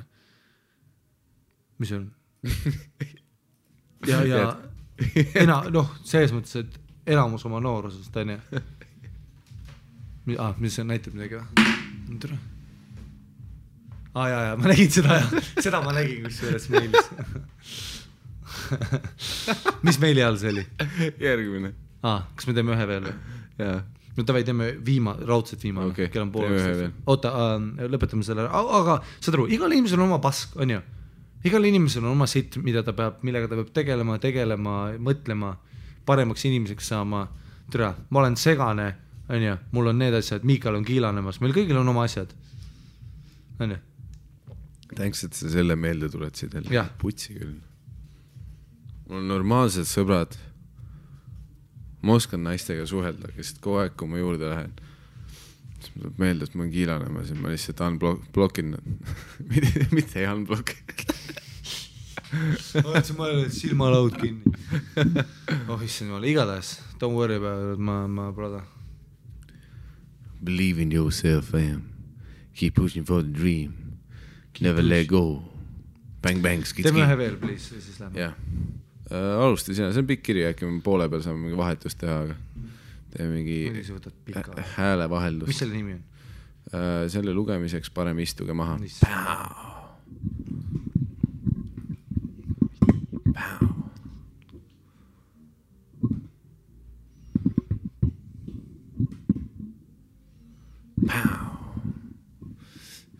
Loodan, et jõuate kirja lugemisele enne, kui Ari ära sureb. Samas usun, et minu lugu sobiks hästi teie viimasesse podcasti nagu Kirst Tordil. Väga kuradi suur usk ise endasse. Jah. Kui suur on ikka liiga suur? Juulikuu, Tallinn. Oot, mis hästi, kus kohas sa nüüd oled? Juulikuu, Tallinn. 20-aastane mina. Neitsi. Meeldan, et mitte horoskoobimärke. Mängime sõbrannaga vanalinna baarides mängu. Vali välja kõige kuumem kutt baaris. Suudle teda ilma sõnagi lausamata ja lahku. Ja, see on mu lemmikmäng. Ei, muidugi, naistel on see, seda mängu nimetatakse, et suudle teda ilma sõnagi lausamata ja lahku. Meestel on see nimi, tahad sa mendis lõpetada. Tahad mendiga potil olla 30 minuti pärast. Olime juba mõnda aega mänginud, minul läks suurepäraselt, aga sõbranna kahjuks komistas järjest mitme gei tüübi otsa. Ei, su sõbranna on tank ja need tüübid ütlesid, et nad on geid. Jaa, mis vanalinna baaridest te käisite, et kõik, keda su sõbranna suudles, on geid? Jah, mis tema enesekindlusele paraja jälje jättis. No jah, mis sa Lähme tagasi ütled eelmisse meili, mis arvad, mis see tüüp tunneb, no. Ette turgutada, tegime boksi peatuse Nimeta baaris, no super, sealt leiab ju kõik need kõradi Pablo Escobarid ja mida iganes, no. Sest come on, sellise urkas ei taha nagu nii kedagi suudelda. Järsku seisab minu kõrval mingi pikk tüüp, kes teeb juttu. Veidi vanem, ameeriklane, väga enesekindel, no jah, see on väga ameeriklane, 9/11 never forget ja mitte ka just kole.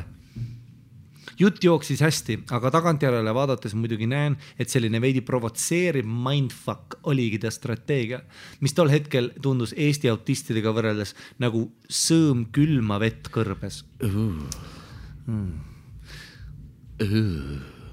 Would you like for me to suck on your titties? Mis provotseeriv mindfuck. Jah. Mõne aja pärast teeb ta ettepaneku minna tema korterisse, mis on ümber nurga viskit jooma. Ma mõtlen, et why not? Sõbranna on tubli ja ei third wheeli ning läheb koju. Okei, sa saatsid mu trollist sõbranna koju. Tal oli küll lõbus õhtu, on ju. Sittagi ei saanud. Ta on see, et ei, ma olen klubis edasi, et mine. Ei, sa lähed koju, Kätlin, ja mina lähen selle tüübi poole. Miks ma klubis edasi ei või jääda? Kätlin, sa lähed koju. Sest ma lähen selle tööbi poole. Aga kuidas see minuga, ma tahan välja ma ei olegi, te lähete tema korterisse. Kätlin, mine koju. Ära ole third.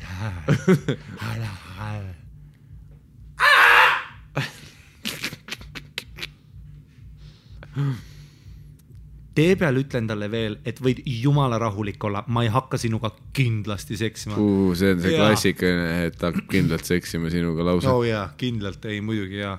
See viskipudel läheb niisama lahti ja su püksikud ei kuku. Jaa, ma tulin niisama su plaadikollektsiooni vaatama. Jaa. Sellist plaani tõesti polnud. Seda nad ütlevad kõik. Jah, seda ütles Kätlin ka enne, kui ta ütles, et pusa lähed, ma lähen nikkuma. Okei.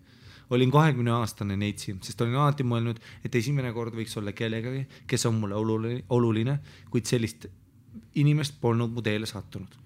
Aga peale klaasi või 2 viskid, kui ta mind kirglikult suudles, andsid tunda ihad, mis kaua rahuldamata ja peagi olin oma peas jõudnud otsusele, et fuck it! Vahet pole. Süütus läheb siis suvalisele ameeriklasele Nimeta baarist. Lihtsalt ei jaksanudki kauem mingit printsi oodata. Klassikaline süütuse kaotamise lugu. Hey girl, you ever drink whiskey where somebody sucks you on your fucking clit? Mis provotseeriv mindfuck see on? You want me to eat that fucking ass? Mis see tähendab? Ta on nii mistiline. Võid jumala rahulik olla, ma ei hakka sinuga kindlasti seksima. Kätte jõudis hetk, mille võttis välja oma riista. See oli hiiglaslik. Ameeriklastel alati mingid. Ja, tulevad mingid hiiglaslike riistadega Tallinnasse. See mingi indiaani geneetika, vaata. No ja, vaat paadi peale läksid need suurte riistadega tüübid, väikse munni tüübid jäid kõik mandrile kuskile kontinendile Euroopasse. See oli hiiglaslik, nagu käsivars. Mõtlesin veel, et damn, see on veitsa suur, aga jääb ellu. No samas see on su esimene ka nii, et hoiatasin teda ette ka, et olen neitsi. Ta ei kostnud selle peale suurt midagi. Eelmängu ajal olin kindlasti nii märg, kui üldse olla sai. Ta sisenes minusse ilma suurema tseremooniata ja see oli väga intensiivne sensatsioon. Mis tseremooniat sa eeldasid? Mingi, et kaamerad on püsti ja mingi Tesla SpaceX kuradi countdown läheb lahti, kuna raketid lendama hakkavad. 6, 5, 4, 3, 2, 1. Take off. Ma ei tundnud eriti valu, see oli pigem ikkagi mõnus. Ta haamerdas mind nagu Turatseli jänes maksimaalselt 2 minutit ja tuli. Klassik suure riistaga ameeriklased. Kui ta oma riista minust välja tõmbas, tundub nagu keegi tõmbas voolikut välja lihtsalt, see kuidas ta kirjeldab seda. Välja tõmbas oma riista, nagu ta ise astus eemale ja siis hakkas nagu ja nagu mingi naftat oleks puurimas käidud ja lihtsalt tundsin, kuidas kõik läks väga järsku, väga-väga märjaks ja soojaks. Siis tuli tema suust lause. Shit! There's a pool of blood right here! Woo! There's a bird of blood! Woo! That's what we call a Louisiana supper. Ja see polnud liialdus. Oh boy! Praktiline inimene, nagu ma olen, hüppasin verevoodist püsti ja lippasin vannituppa rada järel. Läksin vanni ja loputasin enda peale. Ma olen veits vere peale, siuke mu tuleb pealegi. See, kui ma kujutasin, et tilk... Okay. Super. Ja loputasin enda pealt verd, mis ei tahtnud kuidagi lõppeda. Selgroog nõrgaks. Olin muidugi kuulnud, et esimene kord on ikka verine ja alguses olin suht chill. Kui aga veri kui moolas ja voolas, muutusin tasapisi türa mulle läheb praegu. Ma olen lihtsalt vere suhtes, ma ei tea miks.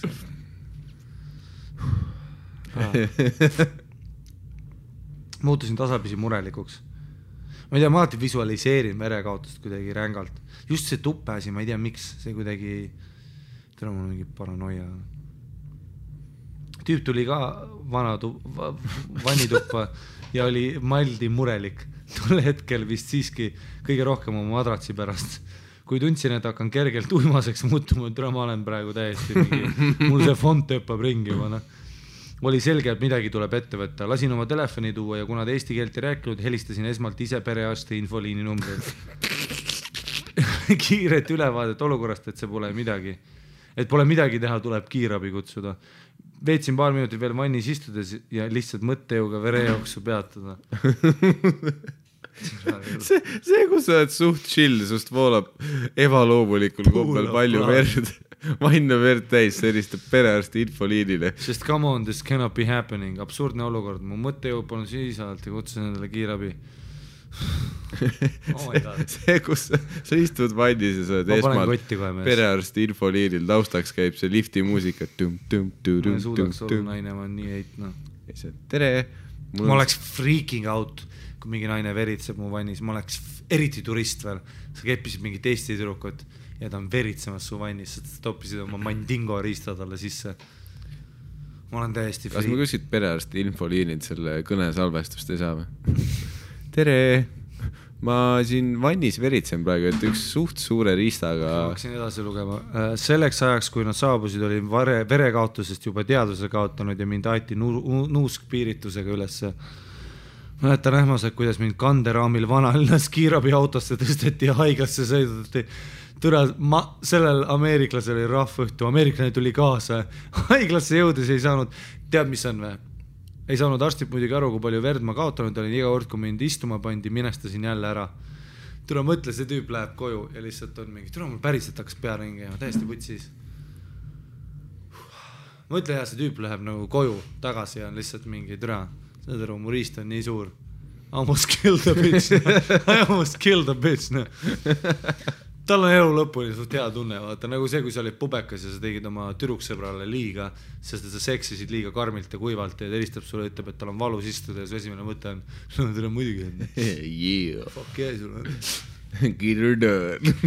Saad sa edasi lugeda, mul hakkas täna täiesti mingi... Igades ja haiglasse jõudes ei saanud arstid aru, palju verd olin kaotanud. Ja, selle osa ma lugesin. Ja, minestasin jälle iga kord ära, aine. Olin läbivaatlus laual, kui arst mu jalgavahet uuris ja küsis, kas oli vägivaldne vahekord. Siin on suur sisemine rebend. Ehk siis mul olid vägistamisohvri vigastused. Ja et seda kinni õmmelda tehti mulle mu elu esimene üldnarkoos ja operatsioon. Tegin silmad lahti hommikul, veidi enne 8 haiglapalatis. Ameeriklane mu kõrval istumas. Mõistus oli mul suhteliselt selge ja talle polnud keegi midagi rääkinud, seega selgitasin talle, mis juhtunud oli. You fucked me in half. Üks tema esmastest reaktsioonidest oli küsida, are you gonna scream rape? Viidates siis poisile, kes karjus hunt.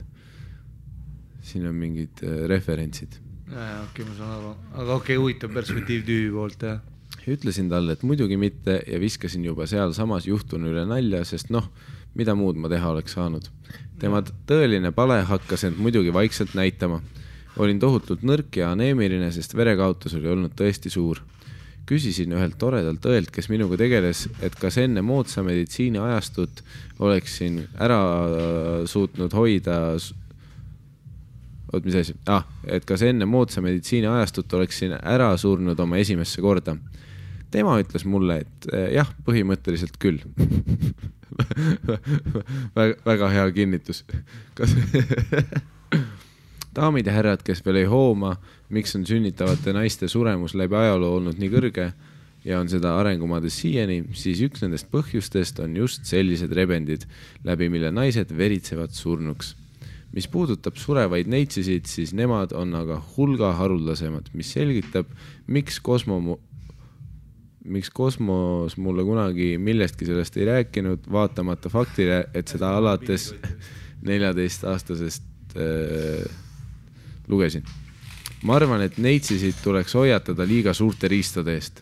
Need võiks jätta mõneks hilisemaks rodeoks, just to be safe. Ja võtta aeglaselt, mitte lasta tüübil Jackhammer moodis sisse sõita. Kokku olin haiglas 4 päeva. Mul tekkis kehas ka mingi põletikuline reaktsioon, tänu millele higistasin haiglavoodis mitu päeva kõrges palavikus. Valetaksin, kui ütleksin, et minu peast ei käinud mõtteid läbi stiilis, mis fucking karma võlg see veel on, et esimene kord nii sitasti pidi minema. Siiski suutsin asja enamasti võtta läbi huumori ja suhtumisega, et life happens ning nüüd tuleb ainult terveks saada. Kui lõpuks haiglast välja sain, lugesin haigusloost, et mul oli 3 sentimeetrine sisemine rebend pluss mitu väiksemat. Olin 2 nädalat haiguslehel ja toitusin hemoglobiini tõstmiseks peamiselt pooltoorest veiselihast, spinatist ja granaatõunamahlast. Mis sai aga ameeriklasest? Ta käis mind korra veel vaatamas, suhtlesime pikema aja jooksul veidi veel, ilma et midagi füüsilist oleks toimunud. Teda tundma õppides sai selgeks, et tegu on iseka, kurva ja üksiku inimesega, kes käibki süstemaatiliselt kainena vanalinnas nädalavahetuseti väljas, et bussid skoorida ning tänaseks päevaks pendeldab endiselt Tallinna ja Riia vahel. Usun, et nii mõnigi naissoost kuulaja võib selle saakali ära tunda. Minul on ta kunagi hiljem öelnud asju nagu ma ei uskunud, et sa päriselt neitsi oled ja mulle ei meeldis eksides mingit pornofilmi teha. I like to hit it fast and hard. Oma meetrise riistaga näitab, kui palju ta oma partnerist hoolib. Kui ta mulle täna kusagil vastu tuleb, lähen teisele poole teed. Mis sai minust? Kas sain trauma? Füüsiliselt laastusin 6 aja jooksul, mil haavad kasvasid kinni ja hemoglobiini tase taas normis. Vaimselt olen alguses saati tundnud, et ma ei lase ühel halval asjal, mis minuga juhtus, mind defineerida ja mõjutada. Elu läheb edasi. Mõnda võib üllatada, et see kogemus ei rikkunud minu jaoks seksi ära. Pigem jäi see esimene kogemus minu jaoks poolikuks, lõpetamata. Ma ei saanud seksist täit elamust, mis ehk selgitab, et teist korda seksisin täpselt 6 nädalat peale juhtunud. Ja olen seksi alati peale seda nautinud, kui partner vähegi performib. See on champ raisk. Lihtsalt sul oli 3 sentimeetri reved ja 6 nädalat hiljem sa läksid tagasi hobuse otsa, super. Champ. Ja kallid tussisööjad, et lõppude lõpuks saaks puust ette ja punaseks, milline, kui suur on liiga suur, on manuses pilt tüübist ja ta riistast, mille ta mulle mõni aeg hiljem saatis. Muidugi see tüüp saatis sulle hiljem ka pildi oma riistast, sest mäletad seda, mis sind peaaegu tappis. Pidage silmas proportsioone. See vend on pea 2 meetrit pikk ja pool riistast on tal selle pildil käes. Loodan, et teie uudisime on rahuldatud. Neitsid, be safe, ülemõõduriste riistadega vennad, palun hoolige oma partnerist ja võtke rahulikult. Tussisööjad, olete olnud imeline seltskond hommikul meiki tehes, trammis, jalutuskäigul ja pikkadel tundidel lennukis. Te olete mulle õpetanud, et naised ja mehed ei ole sugugi nii erinevad. Me lihtsalt ei oska omavahel suhelda. Ja tihti olete üllatanud oma uskumatult normaalse ja mõistliku suhtumise kellu ning kõike, millesse koosneb musid püksi. Ja muideks siin kirjas on... Näita seda pilti, jah. Pilt sellest kuradi tüübist oma suure riistaga. See pilt on tehtud kuskil natuke kirjeldan, see on siis vannitoas, see tüüp on üleni paljas. Ta nagu sellest, ma eeldan, et see on see kraani peal olev peegel, kust on näha umbes kottidest kuni tema pealaeni tema keha. ta nägu on varjatud sellest, et ta tegi millegipärast välguga pilti, ta on üleni paljas ja hoiab oma erekteerunud riista käes. Ma näen, et ta fleksib oma lihaseid ka, vaata. Jaa, aga sellest on ikkagi selline suht mingi skinny dude, vaata, et see kuradi suur haamer popiks rohkem on. Jaa. Aga endiselt ma ei oska selle, kui see tüüp on 2 meetrine, ma endiselt ei oska peale vaadates öelda, mitu senti see munn on. No ta võttis päris madalalt bassist kinni ka, vaata. Ta nagu rape jobiks, nagu kägistab. Ja ta kuradi pigistab ka seda. Ta võttis nagu kottide juures kinni. Suur on küll, no ma saan aru, jah. Ma saan aru, noh. Selles suhtes iga munniga sellist rebendit ei teeks, noh. Jaa. Aga noh, nagu ikka issanda loomaaias see tüüp, kellele see kuradi haamer on antud, on täielik sotsiopaat. Klassika. Ja talle meeldib kuradi naisi tappa. Ja ta saadab munnipilte. See on ikka väga ekstreemne, see on ikka next level lugu, noh. Väga ameeriklane. Kui sa satud peale oma esimest vahekorda kuradi haiglasse mõneks, ikka päris mõneks päevaks. Jaa, tule mul pea niimoodi ringi ja ma täiesti putsis. Sa kujutasid seda, jah, sa oled väga sellise, su pea said pildid juba selle loo kohta. Jaa, just mitte, et mina veritseks, vaid et keegi teine veritseb ja ma oleks full paanikas, ma arvan. Mitte paanik, ma handliks, aga ma ei tea. Ma ei tea, miks. Ma olen mingi vere suhtes mingi eitna. Jaa, sa oled varem kui rääkinud, et veri ikka kuradi tripib ära sul. Jaa. Ja see on üks putsis lugu. Aga sa oled champ, noh, sa tulid tagasi. Ja mõtle. Sa tulid tagasi, sa hakkasid nautima, sa said aru. Jaa. Ja mõtle, paks tüüp, noh. Siin on mingi pifik kees oma esimese korra kuradi veritsevad tühjaks. Nagu, asjad ei ole nii hullud, on ju. Sinu pihku panek ei kõlagi nii halvasti enam. Mõtle, kui mingisugune 2 meetrit ameeriklane paneb oma juudi riista sulle sisse kuradi. Mida vittu? Mis kuradi kirjeldus see? Aga seda küll. See on nii klassikaline stsenaarium ikka, et kui keegi võtab oma riista välja ja siis Pihv kirjutab, et ja siis ma sain aru, et see on suur. Peale seda ta sisenes ilma tseremooniata, pumpas 2 minutit tõmblusmasina stiilis ja ma läksin haiglasse. Super. Alati need tüübid. Yeah. Sa ei kuule ühtegi ameeriklast, kes oli alguses minu poole viskit jooma ja siis armatses sinuga nii kaua. Need vennad ei ole need Aasa vennad. Ja. Nemad ei viisinud Aasa peale. Ja. Ja sellised on stereotüübid, mis eksisteerivad põhjusega. Ja nii on.